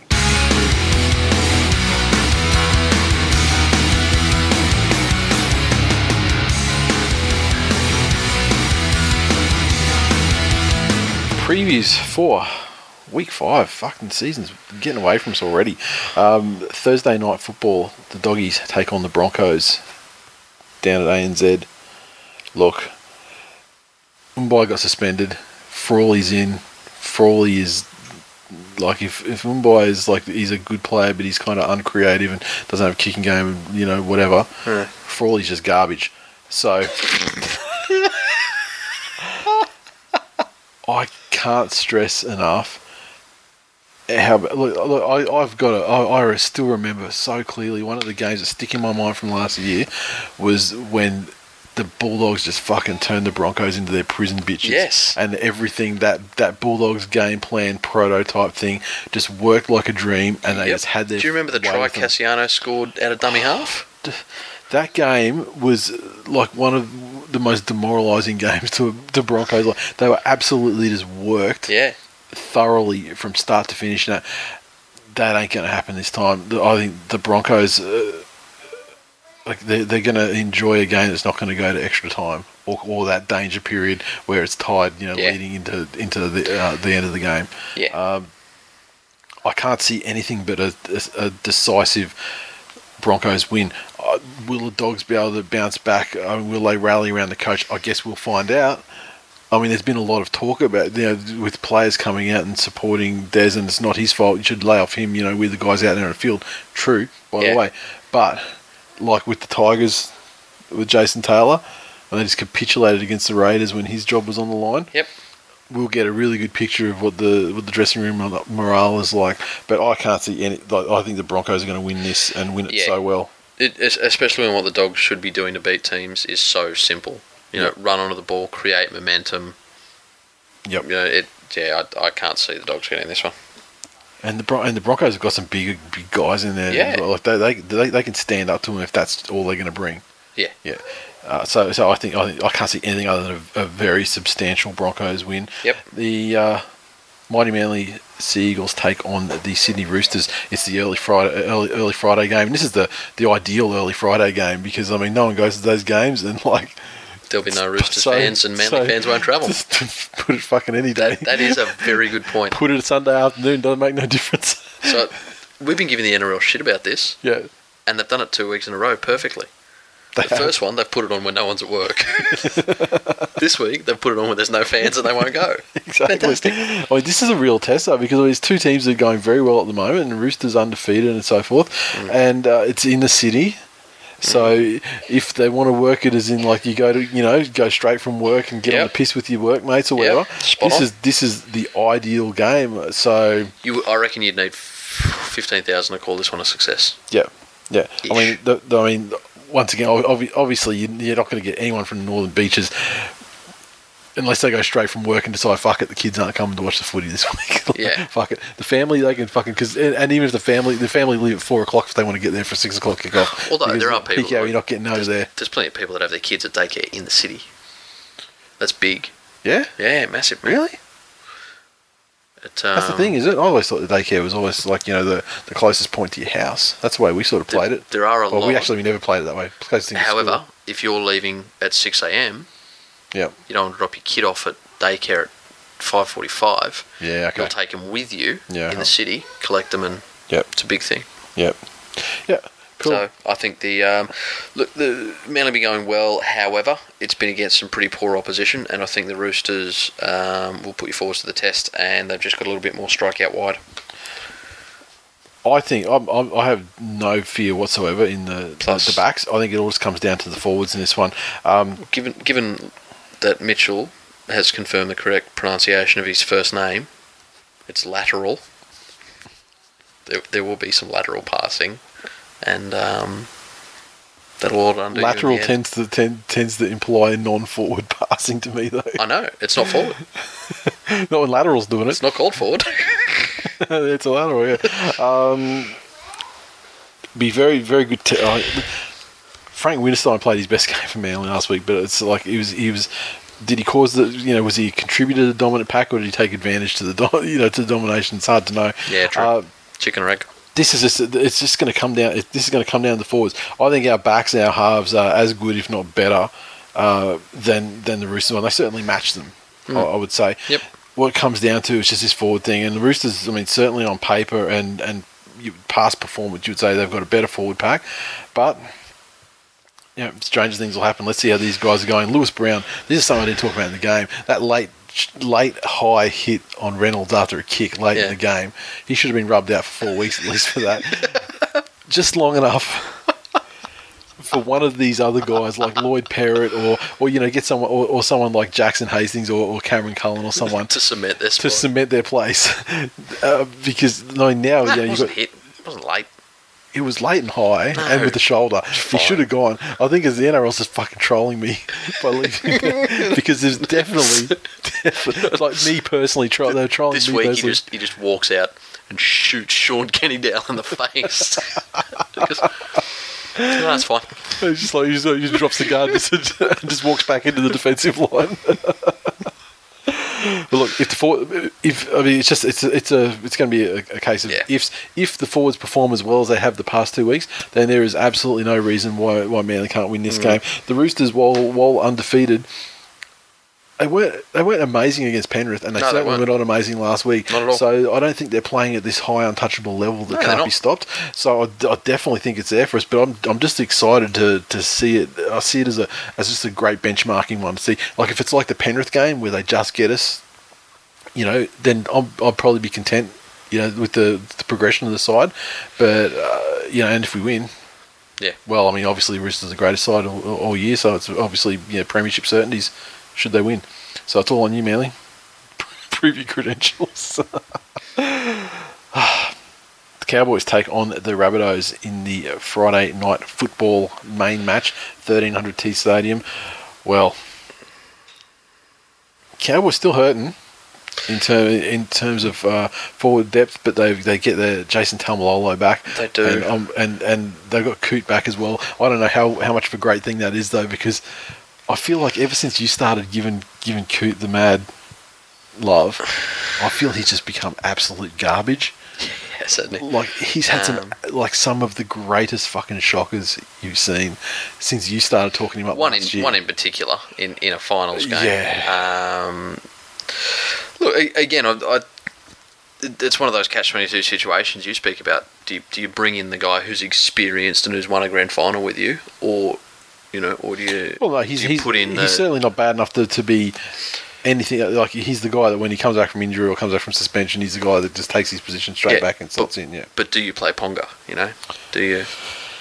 It's a shame that they can't find a spot for him. But I think that Tom Lalo coming back is worth more than the entire South forwards pack. Agreed. I think Cowboys will get this one. I do not think that Where are they playing at? They're playing up at 1300 Teeth. So serious question: is there a fucking stadium there anymore? Well, I mean, it was originally they thought it was going to hit Townsville, but it ended up finishing much further south, and I don't think Townsville got so much as a stiff breeze. Okay, nice. As far as I know, but I mean, I'm saying this, but remember at the start of the show, I'm like, I haven't watched the news or seen anything. So, it's just the vibe. Nice. There's no way that the Cowboys lose this game, and I think they'll win it fairly comfortably, especially after getting done the last time at home. So, where are we? The Sharkies take on the Knights at Reclaim Australia Stadium. Are they fucking playing every game at home? It feels like every game is at Reclaim this year. Look, the Sharks, they're back on track. Not back on track to defend their title, but they're back on track to be a team that's not getting smashed. So, bit of luck in this scheduling. I think it's unlucky for Newcastle to have this game after such a capitulation. Yeah, and I think it's very lucky for Cronulla after Parramatta handed them a win. Yeah. So. I pity the Knights. They're away from home. following up on a capitulation, this one will be not a test, but it'll be a real indicator of where they're sort of sitting for the season, Yes. I think, because they'll either come out and be determined to show that that last week was an aberration, and sure they were outclassed, but the fact it was such a capitulation was an aberration, and then I guess we'll see what happens with Cronulla should do this one easy. Yeah, I think Cronulla will win easily. I don't think it'll be like a 40-0 sort of situation, but I think they'll win pretty well. Yep. The Raiders take on the Eels in Canberra. Saturday evening, obviously late afternoon. The whole Canberra advantage thing is not really a thing yet. You've got to sort of wait till about July, I think, before that one really starts to hit. It's cold. Yeah. Look, both teams have had some pretty bad declines in their second halves. I think that Canberra have a little bit more creativity in them across the park. Norman's obviously a phenomenal creative player. Ineffectual last weekend, though. But he was absolutely head fucked after that. Yeah. After that shot. So, I think Canberra will come away with this one. Canberra played poorly sort of in the start of that game against the Broncos, but they ground their way just through sheer willpower to make a game. They should have lost that game by 20. Yeah, and to get themselves back in with an opportunity to even win the game. Yep. So look, I think Canberra, at home, bouncing back from a close loss, I think they'll be fine. I think the Eels are probably proving to be slightly overrated. Yep. They're not the favourite. I think they're like these favourites for the comp, or they were touted at one stage. A solid side, but they aren't there yet, and I think Canberra will be able to take advantage of that, and I think Canberra will get the win. Melbourne Storm take on the Penrith Panthers Saturday night down there in Melbourne. Yeah, two schools of thought on this one. You could think that after that performance in the first half last week against the Tigers, that there's no way the Storm will play like that again. Then there's also the fact that Penrith have the ability to play that up-tempo, fast, unpredictable style of football that really worries them. Yeah. I don't think I do not think Melbourne Storm will play that first half again this year. No. I think that if Penrith can get down there and really take it to them early with some physicality, then we've got enough to get it. And I think this is one that we really need to win to really get the claim to being a team to be afraid of back in, because that's worth a lot. The mythos that your team brings to a game is worth a lot late down in the season. Yep. Still no Bryce Cartwright in the side. Probably a good game for him to miss against the Storm, to be honest. Yes. When discipline's paramount. Yes. Look, the Storm, notwithstanding that first half, they're still they're still the Ivan Drago robots that they always have been. At home in Melbourne, I'm prepared to give them the benefit of the doubt and tip them to get the win. Although, obviously, the Panthers, if they can kind of implement a similar game plan style and execute it successfully. That's it. If we can keep it together for 80 and stay in it. Yeah. Yeah, but you'll have to. That's the thing. Yes. You'll have to do it. Which we're known for. The Warriors take on the Gold Coast Sunday afternoon in New Zealand, Mount Smart Stadium. I've seen nothing from any of the Warriors that make me believe they're interested in winning this football game. Yeah. Hoffman's in there trying his guts out. Greb's Mule in for the Titans. Yeah. James not suspended. Right? Yeah, correct. So, OJ. Yeah, I don't want to tip the Titans, but the Warriors have been fucking bad. I'm tipping the Titans. No Hayne? In theory, I just can't. No. Not even named and extended? No. In theory, I just can't see the Warriors losing this game, but that's flying in the face of all the evidence that we've seen over the last couple of weeks. Honestly. Anthony Don's named to the 20. There you go. All right, where are we? West Tigers take on the St. George Illawarra Dragons, 4 p.m. Sunday afternoon, ANZ. I think this is a better opportunity for the Tigers to come out and really prove that they are a serious football side. Yeah, but not only that, there's a couple of very fortuitous changes to the side. Luke Brooks injured, So therefore, it puts us into that space where one or the other is a successful team. Yep. With both of them, not so much. Littlejohn is not great, but he's a solid player, and I think he'll deputise well because he'll allow Moses just to take the initiative and be the A guy. That's it. With no conflict and just another warm body who's going to do what he wants to do and run the team the way he wants to run the team. It's like a fucking good marriage. It takes one person just to sit back and do what they're told, and my wife. So, Elijah Taylor back in too. That's huge, right? That is huge. And Sue on the bench. Yeah. He's probably lucky he didn't get a week off. I mean, if it wasn't a caretaker coach. Persisting with Idris starting. Yeah, look, I'm not convinced the Idris experiment is entirely good one. I don't understand why you wouldn't start with. I feel like Cheekham has been good. Much more versatile. Yeah, and like I get it, they're both kind of forwardy guys that can play in the centres, but I mean, surely do they not have a centre? Again, I think if you look at the history of the centre, there was that stage where they went bigger and bigger and bigger and bigger and bigger. But I think that's going away now, and it's going back towards a skillful, fast footwork guy. Yeah.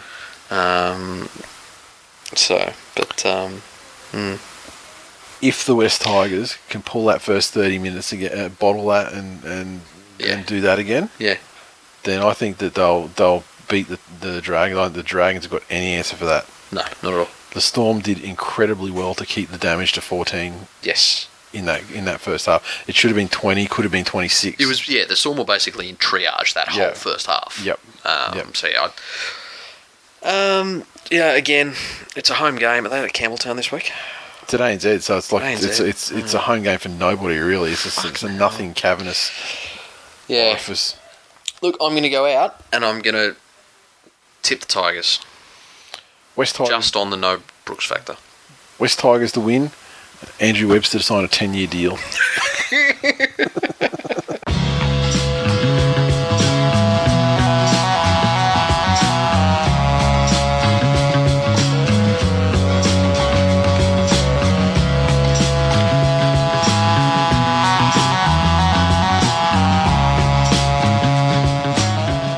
And that is full time for episode 248. Thanks for listening, everyone. Thanks in advance for joining us.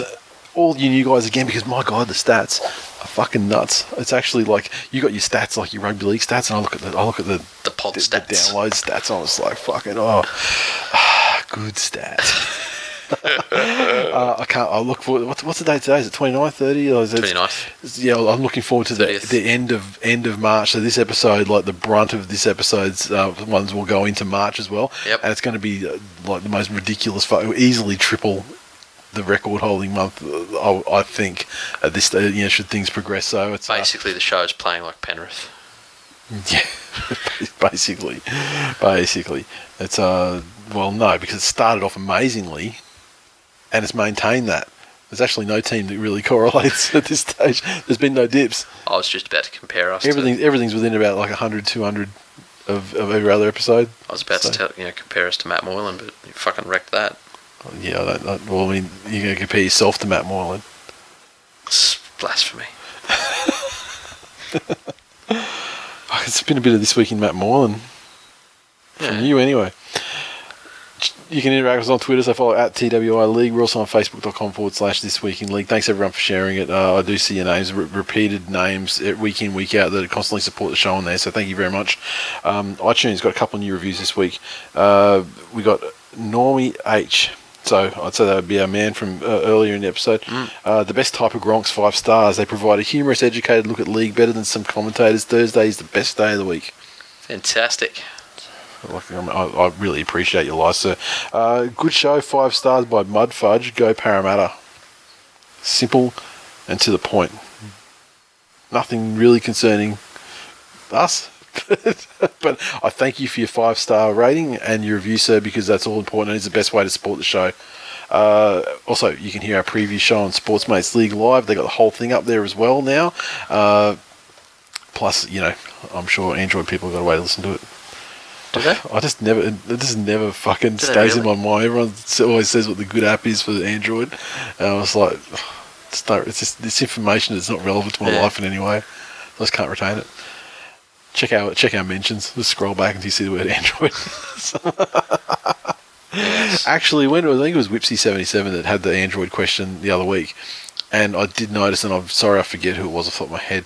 They actually replied to him as well and said, "No, use this one, mate." So good work, community. Retweet it for you fellow degenerate Android users. just good work, community. You're having each other's back though. Supercoach Odie McOatface in first place. Junior Mints, Ebenezer Rascals, Bobbers, Mighty Doggies, Lucky Punks, Dingbats, Friday Night Lights, Uncle Corey's Oats, and Sesame Timbers round out the top 10. Jamie_Mancini1 tweeted us and said, "Please pass this to Puds Picks on Supercoach." So if you are the owner of Puds Picks on Supercoach, we have a message here. Fuck you. New updates would fuck me over. Fuck Paul Vaughan and his 90. Fuck. So it sounds like you ground a win on adjustments over somebody, thanks to Paul Vaughan and his try. Video referee decision on a tipping One-Eyed Tiger _ on top, and he's out alone on top. And at 1 point back, we got Mitch Doyle 13, Bend 'em like Fooey, E_Rascals, TBI Dragons. Oh, so we go back one. TBI Dragons, Matty R, NZ Tiger, Toozy, Cowboy, and Toto TV rounding out the top 10. Booyah. Lot of familiar names in there, that's for sure. So well done, guys. And you got 8 out of 8 last week, right? I thought it was such an obvious thing to get 8 out of 8. Like I didn't remember who I tipped, but I had a look and I got 8 out of 8. Oh, really? And then I looked at the competition average and it was like 5. I was like, wow, fuck, pretty low standard comp. Yeah, nice. Well, you look at the top 10 people. Only about 3 or 4 of them got 8 out of 8. Jesus. Last round, so I made a big move. I was like, Nice. I was way down, and now I'm now I'm on the verge of announcing myself as a mid rank Oracle. as a mid rank Oracle that's not in the triple figures in the rankings. Excellent. That's it. So yeah, thanks for sharing the show around, guys. Make sure you tell your friends. We've got so many new people on board this year. It's still, we still haven't had a satisfying answer as to why, but I'm just going to keep rolling and. Just want to give a quick shout out to the newest Tool Nation member. Yeah. The other day, very early in the morning, Tool Nation stalwart and in real life friend to a bunch of listeners, including myself. He and his wife had their second child together. To Zeb, congratulations on welcoming. I was going to say, you were doing a whole big pre. I'm like, oh, who had the fuck kid? Congratulations, little Duke. Duke came into the world. Fantastic, strong. Is there a story behind Duke? No. There may be. Okay, you just don't know it. Okay, no, cool. But I'll catch up with him soon. Right, good. Congratulations, welcome to Tool Nation. It's good to hear. So yeah, listen to the show, share, like, spread the word, procreate. Spread your seed far and wide. That's it. Tool Nation. As we create this army that's soon to become a cult. Achieve world domination. We did have discussions about achieving religious status. Overthrow the government. Oh. Are we still recording?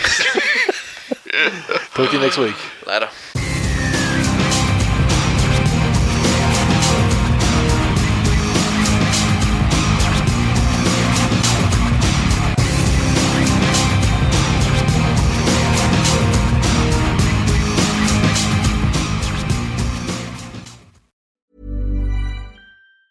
Hey, it's Danny Pellegrino from Everything Iconic.